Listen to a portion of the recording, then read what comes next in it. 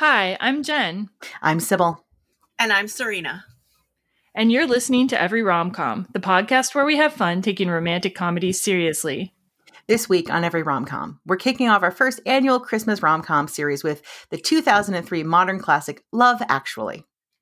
We'll talk about writer-director Richard Curtis, the creator behind Notting Hill, About Time, 4 Weddings and a Funeral, and more. And we'll reveal which couples made us feel that love actually is all around us, and which ones we'd leave out of the movie entirely, as we share our rankings of the film's storylines from worst to best. All this and more on today's Every Rom-Com.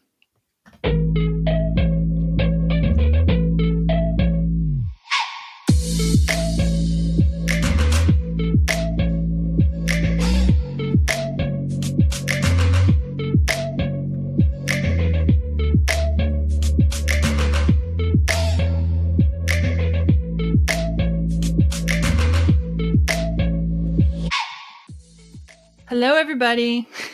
Hey. Hi. So today's theme, I'm going to announce in advance, is Christmas and boat noise, because Serena's on her boat, and we've had unusual amounts of boat noise today, but we're gonna go with it. This is a live show for us, so if we hear boat noise, it just adds to the excitement. And Serena, I want to congratulate you on driving the boat now, being the captain. Oh, thank you. Ooh. Thank you. And how long has it been now that you've been captaining? Officially just like a few weeks, actually. I've had my license for about 2 years now, but I haven't been like the master until about like 3 weeks ago. This suddenly like segued into like a BDSM land, so That's what it feels like sometimes, but totally. And so we're beginning this week also our Christmas rom-com series, and the first of many, no doubt, because there's so many freaking Christmas rom-coms. Yeah. And I wanted to ask you guys, do you actually watch romantic comedies around Christmas, or do you tend to watch other things? I actually watch a ton of rom-coms around Christmas just because they tend to have the same actors that you really love all together. So what are some examples of those that you like to watch? Like The Holiday is one of my favorites. So that's one. Bridget Jones' Diary is one. I mean, I'm pretty sure that we're going to be talking about a bunch of these when we talk about, later in our app. In our double features? Yeah. And Serena, do you watch rom-coms around Christmas? I'm more of like the Christmas like comedy. Like I think of like National Lampoon's Christmas Vacation is more of what I feel like I would watch. Or like Edward Scissorhands. I know it's not a rom-com in any way, but it's very Christmassy to me for some reason. Huh. Yeah. I haven't seen that in ages. That one's set at Christmas? I think so. I mean, it's Edward winter. Scissorhands? Yeah, it is. Yeah, I want to say it's winter because there's lights, but it's in California. So there's like there's this scene where he's like doing an ice sculpture and then it snows. And it's it's definitely like Los Angeles Christmas. Yeah. And like, what are your kind of like Christmas go-tos? Like, what are things that you have to watch every year? Little Women. Which version? Any of them, all of them. Wow, you're just like all of them now. Serena, what about you? Anything? I think I just said like Edward Scissorhands, Nightmare Before Christmas, National Lampoon's Christmas Vacation. I'm going to add The Night Before, which is a new one for me, but now it's like I have to. I love that film so much. Was that the one that we talked about on the Warm Bodies episode? Yeah, it certainly was. Nice. Wait, what is the director? Jonathan Levine, duh. Yes. Yeah, the so Jonathan freaking Levine. Good. Yeah, you guys have totally different ones than me. It's so funny. Like, I'm like Muppets Christmas Carol, must, every year. Like, that's like Christmas Eve or Christmas Day. It's a Wonderful Life. I know it's cheesy, but I still freaking cry at It's a Wonderful Life. I mean, don't diss It's a Wonderful Life right now. I love that one. It was like torture as a child. I'm like, oh, not this again. Oh, I cry. It's like so meaningful to me. And then Pee-wee's Christmas Special, and nobody else understands why I love Pee-wee's Christmas Special so much. If we're talking old school, I love White Christmas, so I do tend to watch that every year, and nobody understands why, so I get it. Oh, Sophia mentioned doing that one for the pod this year. I love White Christmas. I love it. Well, we might be talking about that later, so yeah. So are there any Christmas things you hate? I think, Sybil, you already started to answer that.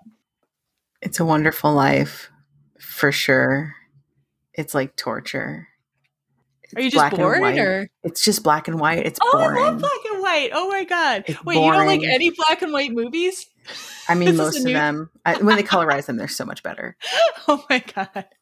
But also, it's just really boring. I'm just like, the story is just like, for me, I'm like, oh, who cares? Yeah, we're opposites on that one. Totally. I also really don't like the Muppets Christmas or Pee-wee's Big Pee-wee stuff. So yeah, altogether, all of your picks, I'd be like, oh, I cannot spend Christmas with you. I would. Yeah, we couldn't. It would be horror. Day after Christmas, we're okay. Yeah. Before Christmas, not working. Although I could do Little Women. I'll go. I like that. One of the Christmas movies that I love to watch is actually Pieces of April, which is actually Thanksgiving. But for me, I always watch it for Christmas. Oh, interesting. Which is weird. And nobody else likes that. So that's most people are like, you want to watch this? I'm like, I know. It's about broken people, but I love it. And let's see. I'm trying to think if I hate any Christmas things. Now I can't recall. I think I actually don't like National Lampoons. Sorry, Serena. Yeah, I get that. Really? Oh, my husband loves it. Lee loves it. It's so quotable. It's so quotable. It's so funny. But I don't get. Everyone loves Elf. Like, Elf is amazing. I'm not neutral. A Will Ferrell person. I'm like, it's kind of a little too much. I get it, though. I get it. Not everybody's for him. I want to know how everybody feels about planes, trains, and automobiles. I'll watch it for Lee because he loves it, so I'll watch it for him. I'm just kind of indifferent to it. It's like neutral to me. Yeah, me too. I had to watch Home Alone for the first time last Christmas. I hadn't watched it in forever. And surprisingly, I hadn't watched it in years and years and years. And I liked it. I was like, hey, I think I like this more than when I watched it as a kid. Wow. Yeah. Well, I forgot to mention one more, and I'm going to mention one more, which is my absolute favorite all-time rom-com, and I watch it around Christmas, which is When Harry Met Sally. I consider it Christmas rom-com because it takes place part of it around Christmas and New Year's, so it works for me. I was going to do it on the pod this year, but I have like this whole vision of how I want to podcast about that movie, so it's not happening until next year. But yeah. I feel that way about Sleepless in Seattle. It's not really a Christmas film, even though it like kind of tertiarily talks about Christmas. I'm going to do a shout out for a second for Mainlining Christmas, the blog, which is a friend of ours, Aaron Schneider. He has an entire thing on Christmas movies and Christmas things and tertiary films. He's like, that's not really Christmas.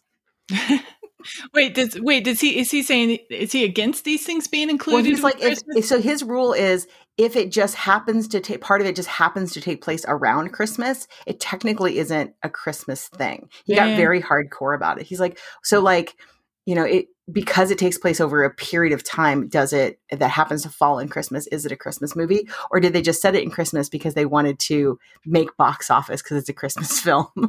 Like for me, if there's even one Christmas song in it or a Christmas tree, I will count it. Like When Harry Met Sally has Walking in a Winter Wonderland over a montage. So I'm like, done. You're in. Yep. But anyway. I always say that Aaron Schneider, because like this is all he does, mainlining Christmas. Like his rules are firm for me. Yeah, I'll make my own rules. I do what I like. That's why you have your own podcast. That's right. All right. Well, before we get started with today's episode, a special note. This week, because of the popularity and complexity of the movie, we are not going to have spoiler section. So if you haven't watched Love Actually and want an unspoiled experience, stop listening now. We'd also like to remind you that you can follow the podcast on social media. Our Facebook page is Every Romcom Podcast and Blog. Our Instagram is at Every Romcom, and our Twitter handle is at Every Romcom Pod. And as always, you can find the podcast at everyromcom.com. Send us feedback at everyromcom.com. And if you like what you hear, please rate, review, and subscribe to us on Apple Podcasts so you never miss an episode. And now we're going to listen to a little bit of the trailer for Love Actually.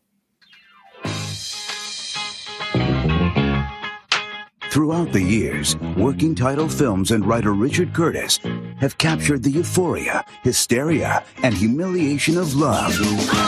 With the films 4 Weddings and a Funeral, Notting Hill, and Bridget Jones's Diary. This holiday season, join this unforgettable filmmaking team. Welcome, Prime Minister. This is Natalie. Hello, David. I mean, sir. 20 years ago, you'd have been just his type. As they explore that time of year when desires are revealed. I'm in love. Aren't you young to be in love? No. Oh, okay. Secrets are exposed. Your secretary is very pretty. Is she? Be careful there. And chances are finally taken. All I want for Christmas is you. Universal Pictures invites you What's the best sex you've ever had? Britney Spears. No, I ain't kidding. She was rubbish. to take everything you know about love. You have this kind of problem? Yeah, of course you did, you saucy minx. And multiply it by 8.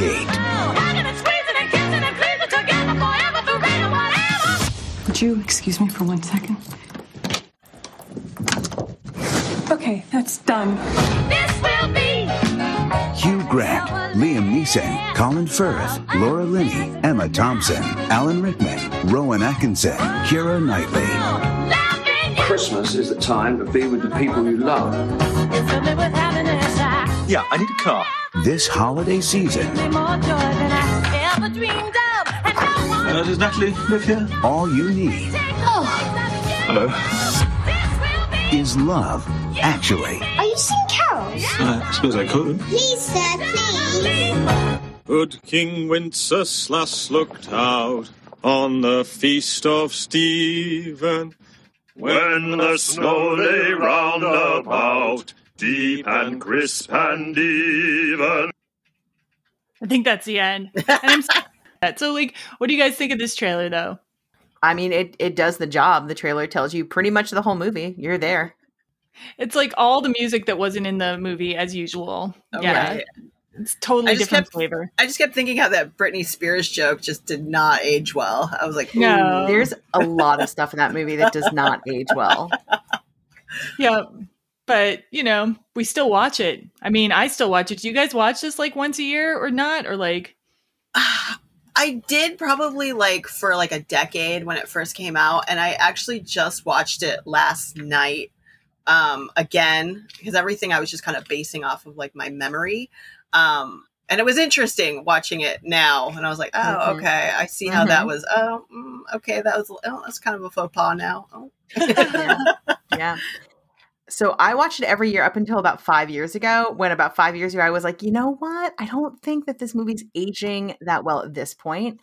And I kind of am not as much into this film as I want. I wish somebody would like revamp this maybe a little bit at this point. Oh, wow. Okay. This is going to be a juicy discussion then. Yeah. So I try to just remember, it's like one of those films I wish I could remember my love of better, if I just stopped watching it. So that's interesting. Yeah. Because I've had like an opposite trajectory, which we'll talk about a little more when we talk more in depth about our opinion. But I've kind of gone from like being completely bewildered why everybody was watching it to being like more into it. So different journeys.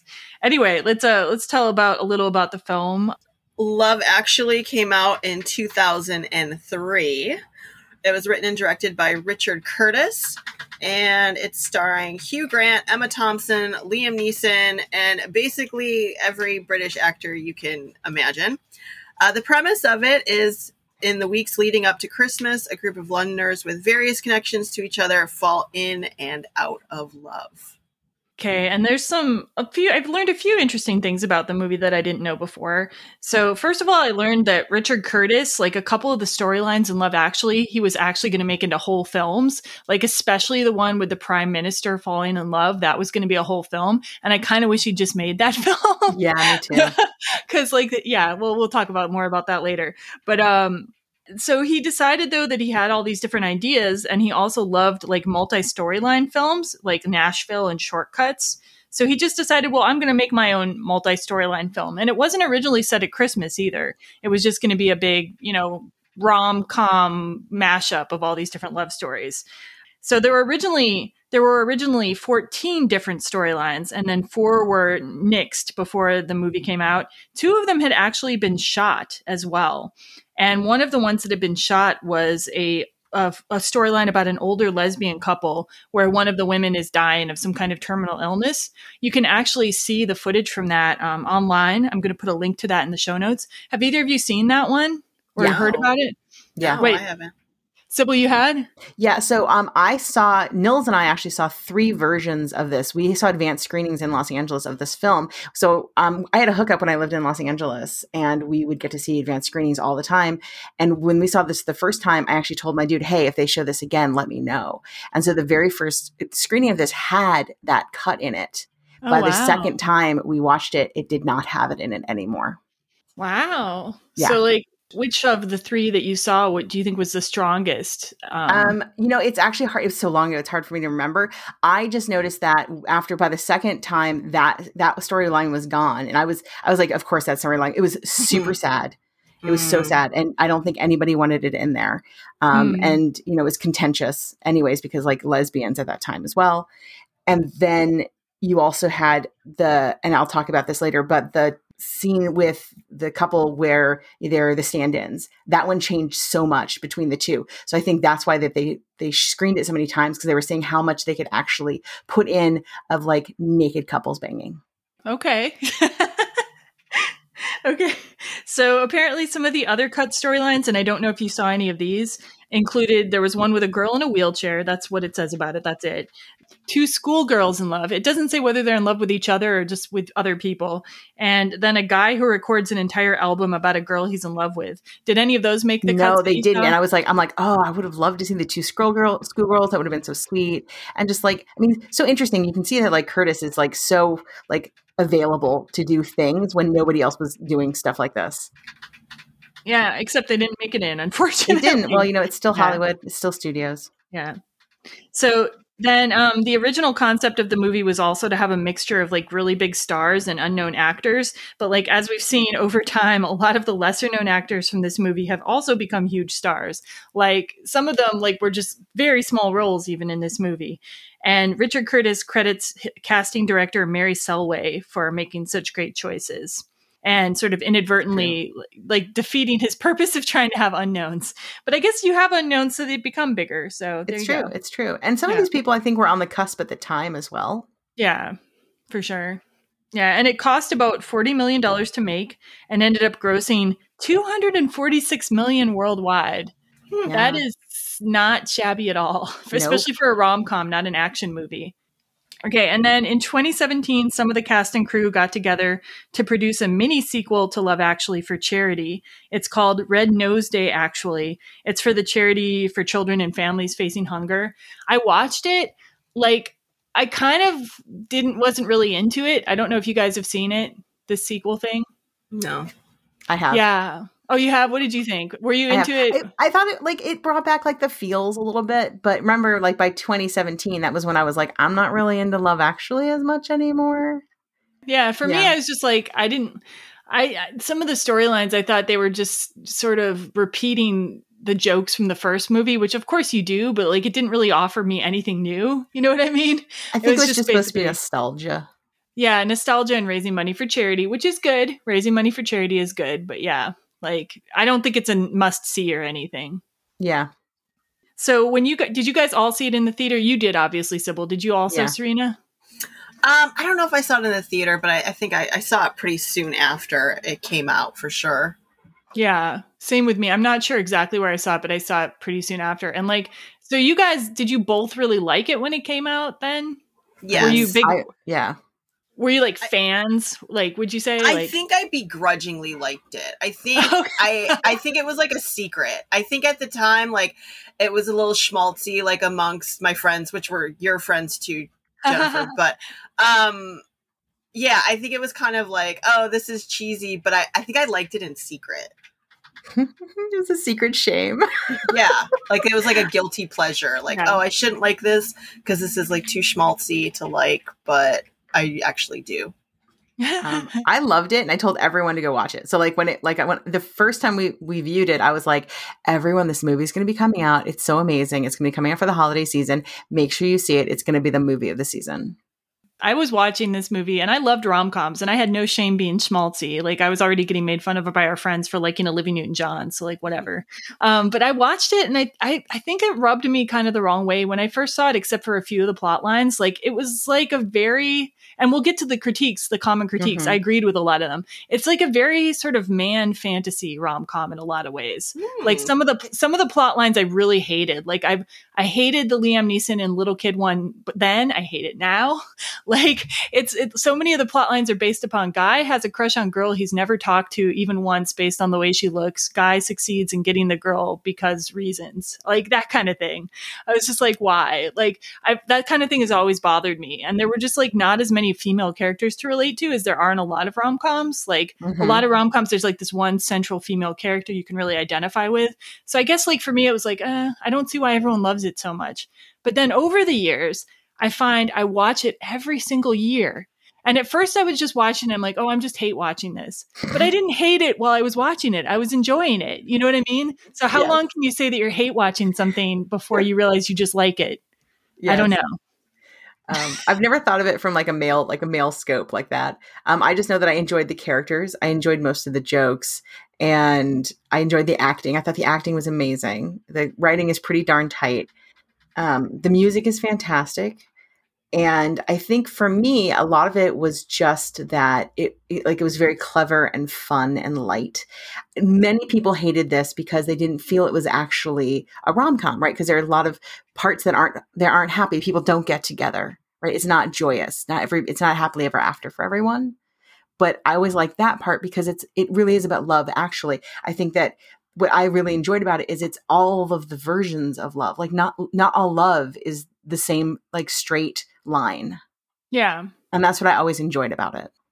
I agree with that. I think that's one of the reasons why I like it so much, because there is more truth to it than I think a lot of typical rom-coms, which I mostly think are like pure fantasy. Yes. Interesting. And so for both of you, you liked it when you first came out, and then over the years it hasn't aged well for you. Yeah. Like when did you first notice that? Like really?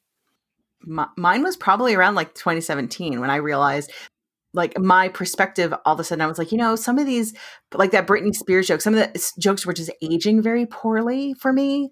And I was like, wow, I'm like, it's really hard to watch some of this. And some of the jokes had always kind of been like uncomfortable. I'm like, oh, this, like the chick is not fat. She's never been fat. And that always pissed me off. Yeah. And I'm like, she's not. So maybe these chunky jokes, they're uncomfortable and not right. But then like you have the Britney Spears joke and you have some off color, almost racist jokes. And I was just like, ooh, I'm just like, this is not the world for this movie anymore.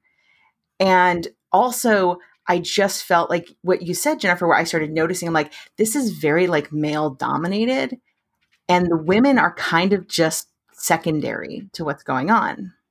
Yeah, like at least in the happy stories, I feel like it's male dominant. In the happy stories, yeah. But in the sad stories, where like nobody gets what it's like the women just seem really sad. Like the women look like they're put upon they're poor, like a poor light.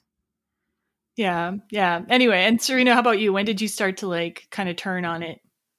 I guess probably like as I got older and I couldn't relate to a lot of the stories anymore. They just seemed like kind of contrived or something. Yeah, but you were just saying it felt real then before. So, I think that's what I liked about it initially. But then, like even in this last watching, like even just watching like the wedding scene, like the opening scene, I was like, and I'm not a marriage person, like so I think weddings are not for me anyways. But I was just like, oh my God, this is terrible, That's hilarious. I love that scene. Which is funny. I can't wait to talk about that one. Because I've always had a problem. Even when it first came out, I was like, what up with this wedding? What up? Oh my God. I love okay. We'll talk about that later. We'll table that because I want to go in deep on that one. Yeah. Anyway, so but for me, it's been the opposite. Like I can tell, like, I see that it's aged poorly, but like, I don't have a problem watching things that have aged poorly. Like I'll just put that away in my memory bank. Like, oh yeah, this is wrong, but I like this part. I can like sift things pretty well. I mean, if you want to watch any movie that's like pre 1970s or even like pre 2000s, really, you have to be prepared to be like, well, that didn't age well. Sifting that one out. And as a woman, I feel like I grew up having to like, be able to enjoy entertainment by taking all of it with a little bit of a grain of salt. Cause like so much entertainment is so hostile to women, like even today. So even if it's on a low key way that people don't really notice, like you're just like, oh yeah, great. Anyway, so we'll get into it more as we go through. So I'm going to introduce a little bit about writer-director Richard Curtis. And just like with Love Actually, I have feelings about the movie that are mixed. I have feelings about his entire body of work that are mixed too. So, I mean, I love it, but some of it I also have problems with. So Love Actually was his feature directing debut. And he has only directed 2 other features, The Boat That Rocked and About Time. And he also wrote those. Have you guys seen the other 2 as well, or? I hadn't even heard of The Boat That Rocked, so now it's going on my list. But I enjoy About Time. Yeah. Yeah, I feel like About Time, I mean, it's also kind of more centered around the guy, but I mean, in that case, it makes a lot of sense. So, yeah. And anyway, he has what Richard Curtis is more known for, though, is he has a ton of writing credits. He got his start writing TV comedy. He wrote various Black Adder series that featured Rowan Atkinson, aka Mr. Bean. And he later went on to write for the Mr. Bean TV series, and I think the movie as well. Mm-hmm. And then his first feature screenplay was for The Tall Guy, which Emma Thompson starred in, I think with Jeff Goldblum. Yeah. Yeah, you've seen that one? Yeah, great movie. Yeah. And then he went on to write the screenplays, and this is where we get into the heavy hitters. He wrote the screenplays for 4 Weddings and a Funeral, Notting Hill, Bridget Jones's Diary, which was, of course, based on the book, The Bridget Joneses, The Edge of Reason, War Horse, and Yesterday. So he's got quite a filmography behind him. Yeah. And I feel the same way about some of these movies. So I love 4 Weddings and a Funeral. I also think it's very like male POV. Like I never understood why anybody's interested in Andie MacDowell in that movie.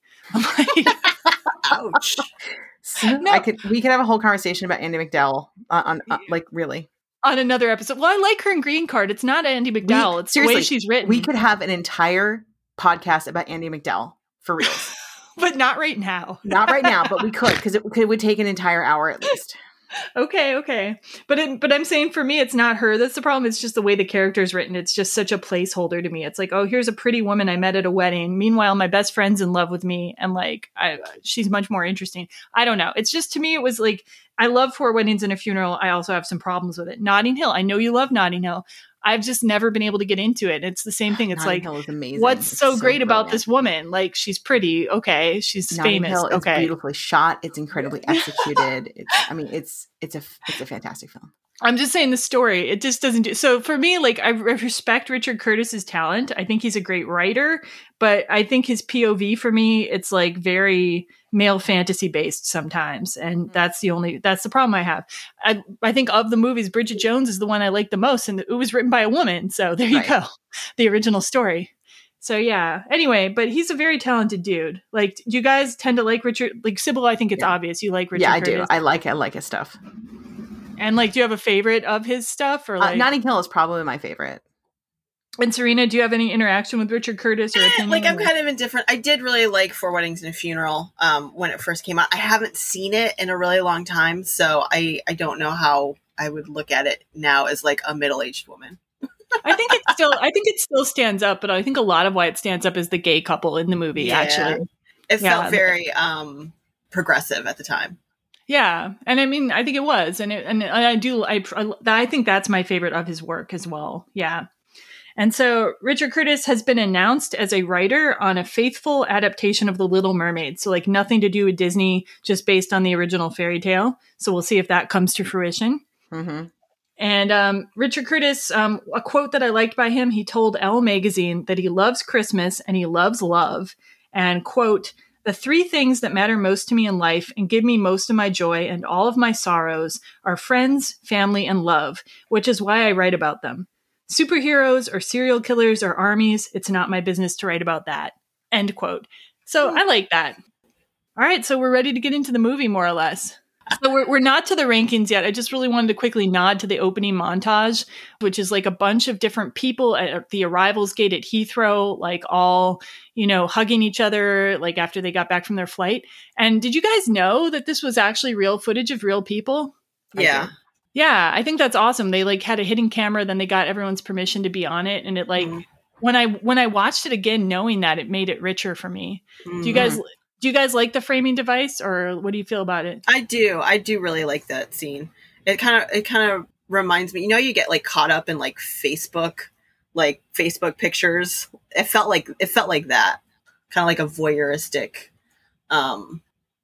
I don't know how you get caught up in Facebook pictures. Tell me more. I was being very silent. I was like, I don't know this. I don't know how to describe this. I'm sorry. Well, all these things pop up like, oh, there's all these pictures of, like, a lot of times it's military families getting reunited, and there's like videos and videos and videos of that. And sometimes like I'll just get caught up in it. Like, oh my God, that's so amazing, Okay. I thought you were like going to your friends' Facebook pages and like looking at all their pictures and just being like, oh my God, it's so sweet. You're silently stalking people. I mean, I do that too, but I mean, I don't think that's actually stalking. If somebody has a picture on Facebook, they should expect that people are going to look at it. So, but I was just imagining you doing that, and I was like, that's something I didn't know about Serena. Anyway, so I know what you mean. Like just watching other people's emotion, in that kind of voyeuristic way. It gave me a new appreciation for it, and I couldn't get a clip of this, but I'm gonna do, unless somebody else wants to do their best Hugh Grant impression and read the opening speech. Whenever I get gloomy with the state of the world, I think about the arrivals gate at Heathrow Airport. General opinions starting to make out that we live in a world of hatred and greed. But I don't see that. It seems to me that love is everywhere. Often it's not particularly dignified or newsworthy, but it's always there. Fathers and sons, mothers and daughters, husbands and wives, boyfriends, girlfriends, old friends. When the planes hit the Twin Towers, as far as I know, none of the phone calls from the people on board were messages of hate or revenge. They were all messages of love. If you look for it, I've got a sneaky feeling you'll find that love actually is all around. I just want to say, Sybil, like you didn't use a British accent, but yet still I felt some of the essence of Hugh Grant in your delivery. So it was awesome. Thank you. And so like, what do you guys think about this opening, this speech? Do you like feel like works? Do you think the airport's a good place for this kind of scene? I've actually always loved this particular monologue, and it's always spoken to me, the idea, especially like the Twin Towers, and the idea that we actually do like love each other, and if we don't think about all the other stuff, like given the opportunity to love or hate, we actually will pick love over hate in a crisis. I like that. I like that optimism. Serena? I felt weird about like the Twin Tower mention. I'm not sure why. Maybe because it ages it somehow, but it's like I forget how critical that time was, I guess. Yeah, but I do really like this scene because I do like that airport scene. For some reason, I don't know why that Twin Tower like part just rubbed me the wrong way, and I don't know why. Who knows? When you first saw it, even, or like no, this last time. I don't know how I felt the first time, but this last time I was like, oh, why are we talking about that? I agree that it ages it, but at the time, like in 2003, if you'd made a movie with a prominent scenes in an airport and you hadn't mentioned the Twin Towers, it would almost be weird, I think. Because people were so like obsessed thinking about it at that time. It's what I recall. Like right, so much of our politics was centered around what to do about this. Like, and every year, like the anniversary would come around, people wouldn't even want to fly on that day. Like some people still don't. Like now I'm like, oh, good chance for a discount, basically. But and I think yes, it ages it. You can talk about the Twin Towers, but it's still a relevant piece of our history. The Twin Towers. I mean, it's a huge piece of our history. It's a turning point in American history, and it is something that you can point to and say, when the Twin Towers came down, we have all this historical data that people didn't call people to be like, I hate you, I want you dead, or you owe me money, or whatever. They called to say, I love you, which is the point. Yeah. Fair. Yeah, I think it works overall. Like one thing that I thought of when I saw the movie the first time was, so Ani DiFranco has a song called "The Arrivals Gate," which was on her album. Oh, yeah, you too. Yeah, it came out in 1999 on her album "To the Teeth," and it's like the same message essentially. Totally. Like it says, "Going to go out to the arrivals gate at the airport and sit there all day, watch people reuniting, public affection so exciting. It even makes airports okay. Watching children run with their arms outstretched just to throw those arms around their grandpa's necks. Watching lovers plant kisses, old men to their misses at the arrivals gate. And like, I'm not saying at all that Richard Curtis cribbed it. I think it was just like a sentiment that was maybe in the air at the time, you know? Yeah. And they both caught it. Yeah. Any more to say about this section, anybody? Nope. Okay. So we're going to get into the rankings already then. Yay. Okay. This is the good part. Yay. So this episode, we're going to do something different than we've done on previous films. Because it's a well-known film and most people have opinions about it already, we're going to give you our opinions by sharing our rankings of the couples in Love Actually from worst to best. And I thought it was good to do it from worst to best because that's how countdowns are usually done. And also you'll get to hear us ragging on things, which is funny, right at the top of the episode. and this is how I arranged the rankings. So basically everybody ranked the couples 1 to 9, 1 being the best. I added up all our numbers. Lower numbers obviously equals a higher score in this case. And there were 2 instances of ties, actually. So in those cases, we're going to tell you there was a tie, but I also gave a little bit of extra weight to people's ratings who rated them like 1 or 2 or 8 or 9, because just like that means they cared more about that ranking. I just know that when I looked at this, I was like, this was a lot of math, and I'm glad I didn't have to do it. It's not that hard. It's really not that hard. And it wasn't that scientific, Sybil, so don't worry. I was like, damn, I'm glad I didn't. So thank you, Jen, for doing all this math. No problem. And we're gonna now reveal our rankings, and we're gonna discuss the stories in order from worst to best or lowest to highest ranked scenes. And we're gonna tell you like what we rank them, what our partners in the podcast rank them, and then we're gonna just introduce a little about them, and then we're gonna dish on like why we think the way we do. Anyway, this introduction is probably longer than the rest of the podcast. I'm sorry. So Sybil, you're gonna start us off. All right. At number 9, the Keira Knightley love triangle. I rated it 9. I rated it 7. And I also rated it 7. So this is the Keira Knightley love triangle. Keira Knightley, which you might know from Bend It Like Beckham, Pirates of the Caribbean, Pride and Prejudice, from 2005 version. She plays Juliet, who is the bride of Chiwetel Ejiofor, who you might know from 12 Years a Slave, 2012, and Firefly, which, by the way, if you're a Firefly fan, high five out there. He is Peter the groom, and we also have Andrew Lincoln from The Walking Dead. I think we all know Andrew Lincoln from The Walking Dead at this point. Hello, out there? Yeah. And at this point, Andrew Lincoln was like a nobody. So he plays the best man, and he's also the dude who is in love with Juliet. There is this huge love triangle that's going on. We start out with this beautiful big wedding, and it's all magical, and there's like a surprise that goes on that, you know, Mark, who is played, you know, Andrew Lincoln, Mark is going out and he's like, I've made this big to-do. He has a bunch of people in the audience who have been hidden there, which I don't understand how, because there's like 10 people in that audience. So I'm not really sure how he's hidden such a huge band, but this band jumps out and they play beautiful music for everyone. And the bride, who is, you know, Keira Knightley, is like, yay, I just want a beautiful picture of myself coming down the aisle. And what's important is that she doesn't get it. And this becomes a problem because when she goes to Mark later and is like, hi, I just want a picture of myself, you find out that Mark is crazy in love with her and doesn't hate her at all. And this is where you find out this big love triangle. Yeah, and then like that leads into like this scene where Mark comes over, the one that's most popular probably, or well known, maybe not the popular. most famous scene, which is reused everywhere, right? Yeah, which is where Mark shows up at Juliet and Peters shows up at Juliet. These people's names make no difference. Yeah, he shows up at Juliet and Peter's house and like is holding all these signboards. Yeah. And like they're all like revealing his love to her silently while her freaking husband's in the other room. And like this is like the big showpiece of the movie that's supposed to be super romantic. So that's like the culmination of that story basically. Right. And she's pretending that he's pretending that it's like Christmas singers, right? That it's carolers. Mm-hmm. Yeah. Right. And so he's like putting all these poster boards down and he's playing music like, you know, and while he's being like, I love you and I'm going to get over you, blah, blah, blah. And then she like kisses him Yeah, she runs out afterwards and kisses him. She doesn't kiss him right on the porch, but yeah, like that's the story. Yeah, not awkward or weird. Okay.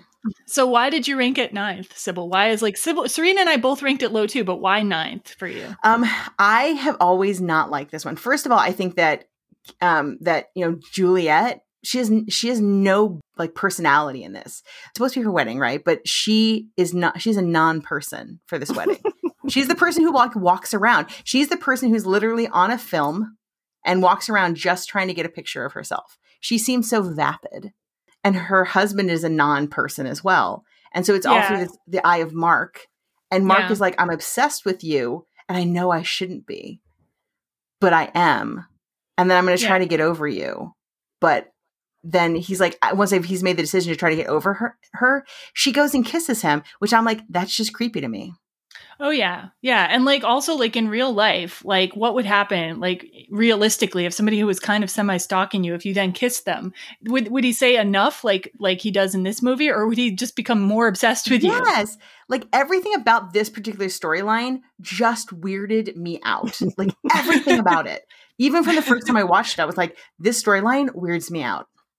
It's not romantic to me in any way. It's weirdly stalkery. It freaked me out. She has no purpose. She has no story of herself. And I was weirded. And also Mark, he plays it very creepy. Oh, you think so? Yeah, no, he plays it like, I'm like, I could believe that he is like, women tied up in fridges or something. Oh my God.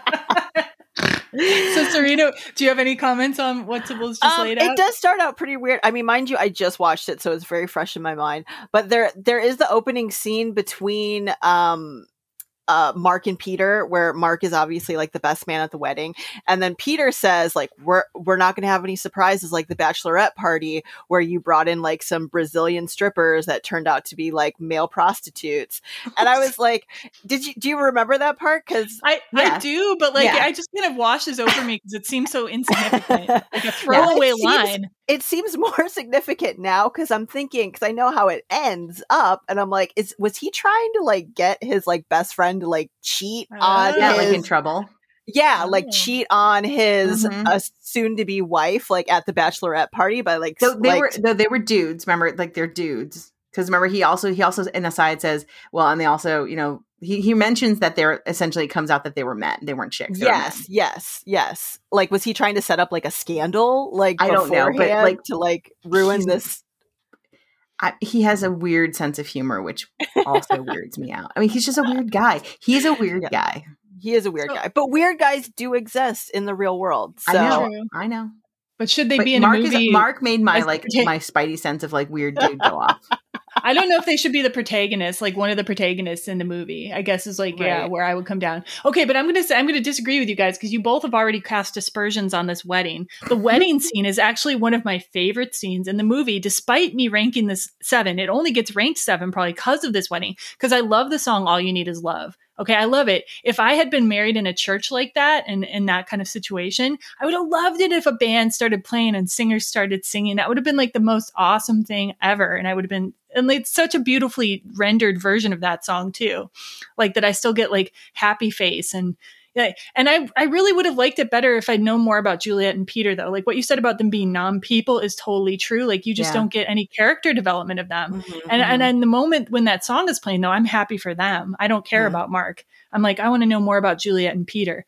And I'm going to defend Juliet a little bit.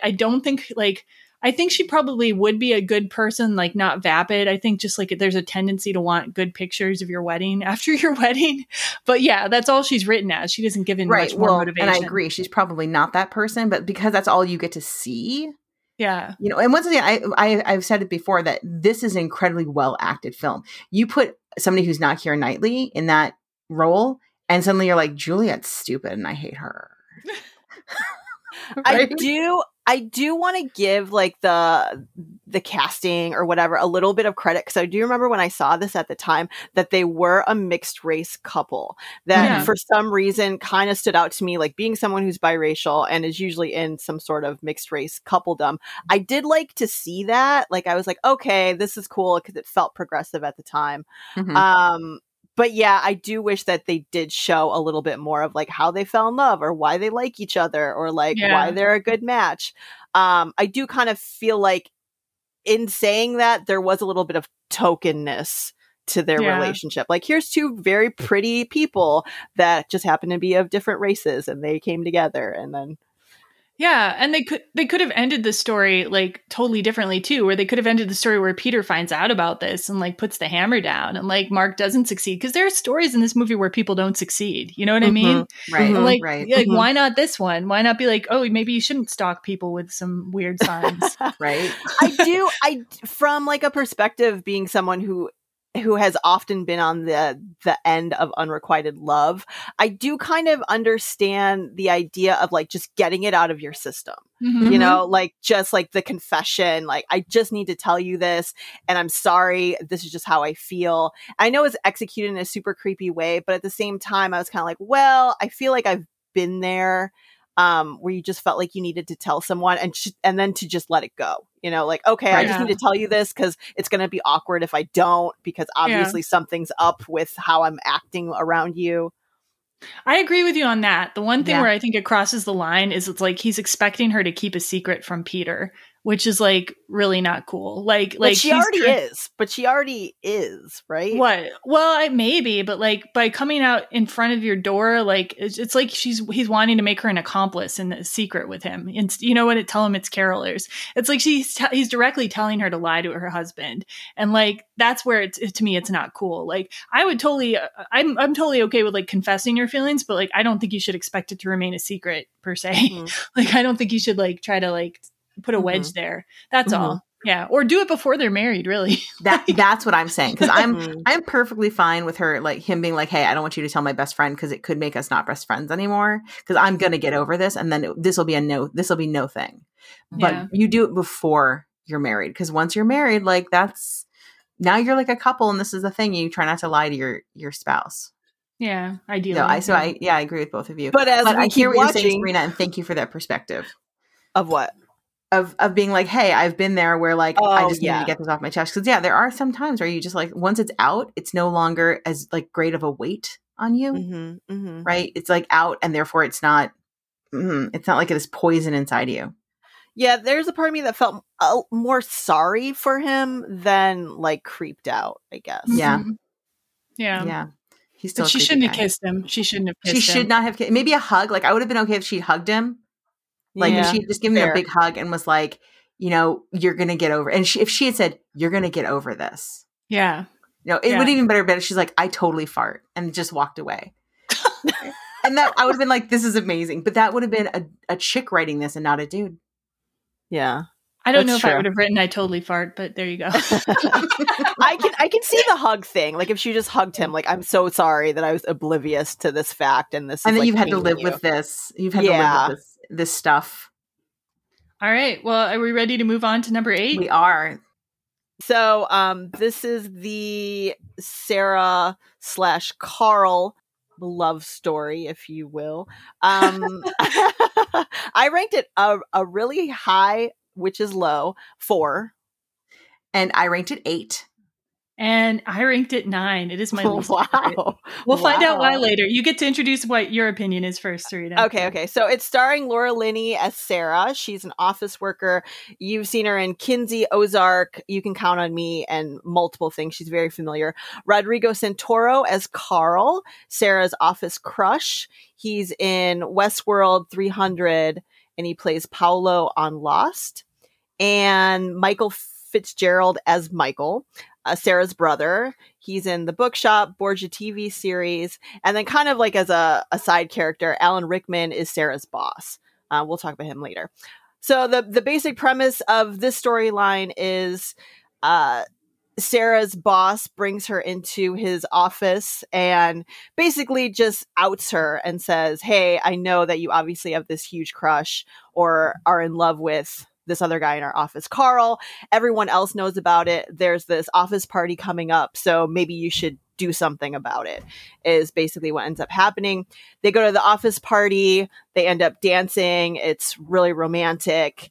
And she takes him back to her place. And there's like some pretty cute cute scenes with them, like being embarrassed and making out. And Carl's extremely attractive. Oh my God, he's so hot. Like he is attractive, like without his clothes on. And then like he takes off his shirt. I'm like, whoa, I get why you're really into this guy. And then it turns out that Sarah has a, I guess, mentally ill brother that's in a care facility that she takes care of and is apparently very needy and calls her a lot. There were some scenes leading up to this where she's on the phone with someone who turns out to be her brother and is kind of like talking them down or talking to them, you know, a lot of like baby words like darling and baby and things like that. So during their intimate scene, Sarah and Carl's, her phone is ringing and it's her brother that needs to talk to her right away. And she decides to take the phone call instead of proceeding to With have sex Yeah. with Carl.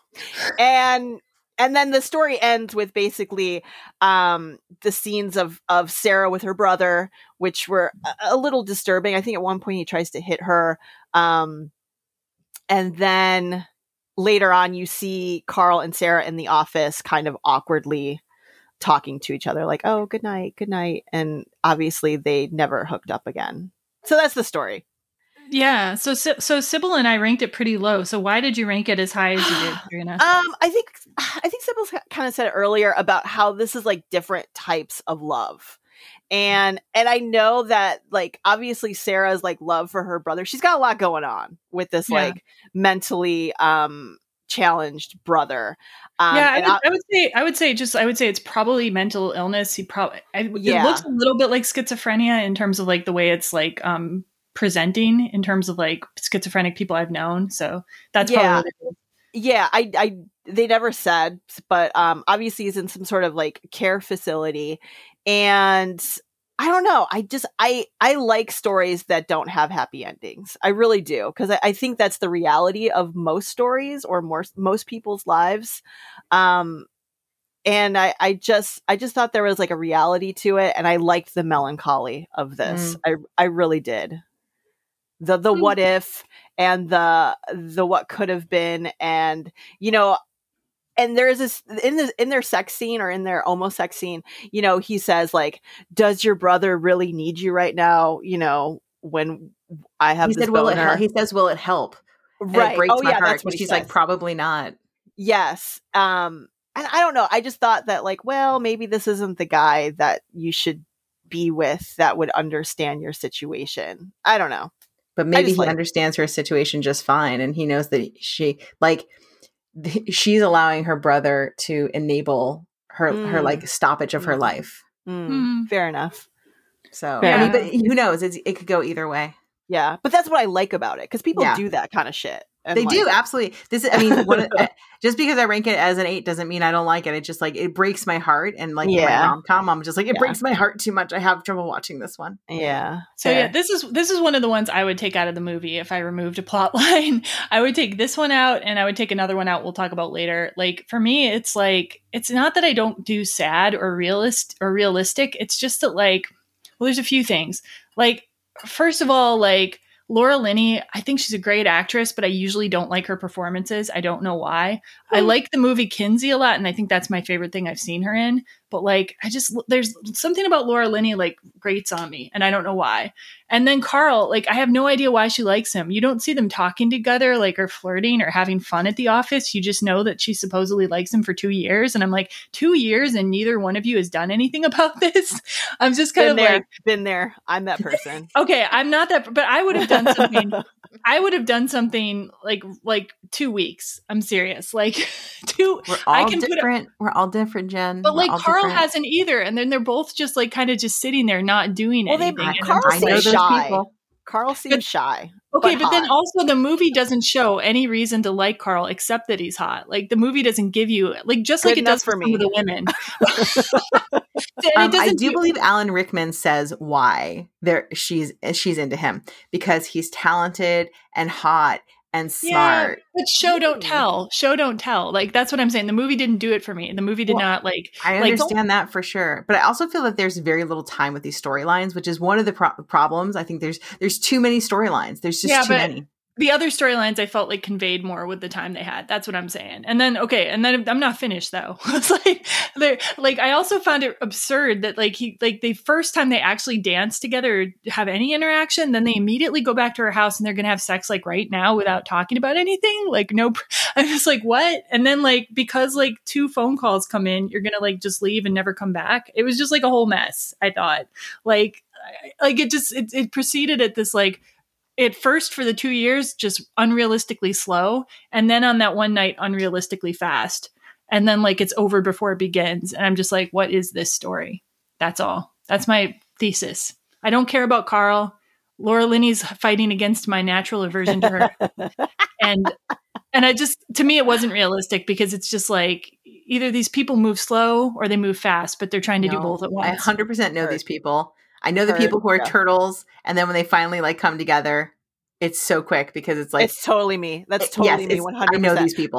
The passion has built up so much for so long that it's just like it's like an explosion and then it burns out. Yeah, the slow burn, burn, girl. I know the slow burn. I know these people for real. And then you immediately check out, like as soon as like. In this case, it wasn't. It didn't live up to the expectation. Yeah. Yeah. Well, which things won't when you like. Well, it depends. Everybody's different. Sometimes it could have. Yeah, I think relate with Laura to Linney's character. She, in her mind, like this was never actually going to happen, and she actually liked like the fantasy of it more. Mm-hmm. And that's the story that happens for me, and that's what breaks my heart in this particular one is because she liked the fantasy of it, and as soon as the fantasy is taken away. It dies. It dies on the vine for her. The idea, it's like when you plan a vacation, the planning of it is often sometimes better than the real thing. The enjoyment of that, the savoriness of that. It's like she's edging, man. She's edging her relationship here. She's edging her crush. Yep. So would you guys pick up the phone the second time or would you let it ring? I mean, I'm definitely not Laura Linney. That's for sure. I would have like told Carl like, hey, Carl, I think you're hot. Let's bang. Yeah. Would you have picked up the phone, Serena? I don't know. I don't have siblings. So I have no idea what that relationship is like. Yeah. So I'm not sure. I think in a relationship, it must be a very hard relationship, like because you want to. Scenes I did appreciate more this time were the ones where she's with her brother, like where she's giving care to her brother, even though he can't really understand the extent to which she's doing that. Like those touched me this time. But like, I think you have to set some kind of boundaries when you're in a relationship with someone who needs so much. Like you have to like have times when you have, you time, or you're not going to be healthy and you're not going to be able to be a long-term support to someone that's or have not her. How she's written. And therefore that's not what she got to do. And that's the point of this. There are a lot of people that just aren't that like that. They don't have those boundaries. They don't understand. That's not who they are. And that's, like I said, that's why this particular story breaks my effing heart. Because I actually know I know Laura Linney's. Like I know them. I know these characters. I know this Sarah. All right. Well, you guys have given me things to think about. I'm still putting it like near the end of my rankings, but still, you've given me things to think about. Actually, I might move it to 8 in my rankings after this. So, yeah. I mean, that's why it sits in 8 for me. And I wouldn't take it out of the film because I do feel that Love Actually, one of the nice things about it is that it has these like darker, sadder stories, but they're not the ones that like when you watch it over and over again, that like, I'm just like, I love watching this section because they do make me sad. They do. But if they were gone, the movie wouldn't be as rich. Okay. Okay. So anybody else say more about this one? No, we're good. Okay. So that brings us to number 7, which I've entitled Colin Firth Goes to Portugal, but where I think he actually goes to France. It's very confusing. So Colin Firth Goes to France and Meets a Portuguese Woman, we'll call it. And I ranked that one 6. I ranked it 8. And I'm a 4. So I'm the one who's right in the middle on this one. Let's see. This one actually moved up in the rankings for me from before. So this one features Colin Firth as Jamie, a writer. Everybody knows him, of course, from playing Mr. Darcy, both in 1995's Pride and Prejudice and in Bridget Jones's Diary. And he won an Oscar for The King's Speech. And then there's Lucia Moniz as Aurelia, a Portuguese housekeeper / waitress who he meets on his vacation. And she hasn't done anything like that's super well known in the US, but she's a Portuguese singer and actress. So, yeah. And the basic story is, so Jamie, at the beginning of the movie, we see Jamie leave his sick girlfriend at home to go to the wedding that we've already talked about of Peter and Juliet. And when he returns early from the wedding to see if his girlfriend wants to come to the reception, he finds out that his girlfriend is having an affair with his brother. And it is just his girlfriend, right? Not his wife, I think. I always thought it was his wife. Oh, I don't know. Not sure. I thought it was his wife. Well, in any case, they're living together and they're in a serious relationship, and his brother has been sleeping with her. So yay for that. And Jamie then goes alone on a holiday to France where he meets Aurelia, who is a Portuguese housekeeper, and neither of them share a common language with each other. And Jamie is shown to be just like comically bad at speaking any language other than English. Yeah. And but nevertheless, Jamie and Aurelia fall in love, and like we the viewer through subtitles know that they're often saying very similar things to each other despite not understanding each other at all. And then Jamie returns home for Christmas from his trip, but almost immediately changes his mind and flies back to either France or Portugal, one or the other, to propose, like a Portuguese neighborhood in France, I don't fucking know, to propose marriage to Aurelia. And so, like, why I ranked it the way I did, like, I used to rank this one lower. So, because I used to find the idea of people falling in love who just don't share any language, I found it, like, very improbable. And I thought it was kind of like a male fantasy. Like, oh, here's my sexy housekeeper I don't speak any language with. Isn't this hot? And I didn't like, I noticed this the first time I watched it, how you notice Colin Firth has fallen in love with her when they show her jumping into the water to rescue his papers. And it's not because she jumps in the water and she's so awesome to rescue his writing. It's because they show close-ups of her body. And I'm like, yeah, typical. Like, it's because she's hot. Okay. And I think I ranked it higher this time, though, because I disliked the Keira Knightley love triangle plot more over the years. So it kind of, they changed places. And also, I think Colin Firth and Lucia Moniz, they have some good chemistry. So, and they seem like, the characters seem like good people. So I'm like, all right, fine. It changed a little bit. So that's how I feel about this one. How do you guys feel about this plot? I really like this plot, but I think a lot of it has to do with the fact that Colin Firth is just awesome. And I mean, that one, he sells this plot a lot. It's a funny plot. I also really love that, like, there's a scene where they're driving in the car and he's like, driving her home at the end of her day, and they don't speak, but they like look at each other. And those looks I've always enjoyed that. The idea that you don't have to say words to each other, but you can have a language beyond, words and still know what the person is saying. If you've ever had that with somebody, it's pretty magical. And I have.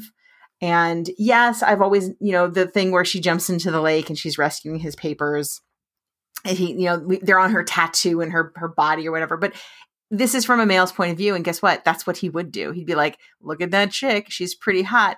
And then he's like, oh, but now I'm not here and I'm not getting into the lake either. I'm super shamed right now.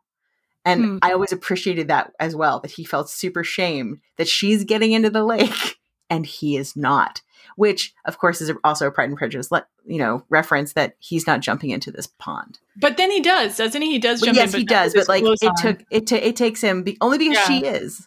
Yeah. Only because she is. So there's a lot of subtext and stuff that I really appreciate about this. One of the things I hate about this plot, though, is once again, we have a lot of like food shame, fat shaming. And it, as I've aged, it actually makes me angry.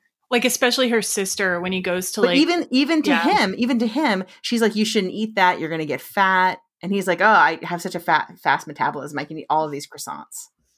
Yeah. I mean, there's so much fat shaming in this movie. Yeah, there really is. Apparently, Curtis has problems with weight. Yeah. What's up, Richard Curtis? What's going on there? I don't understand it. Email us at feedback@everyromcom.com. We want to hear from you. Tell us.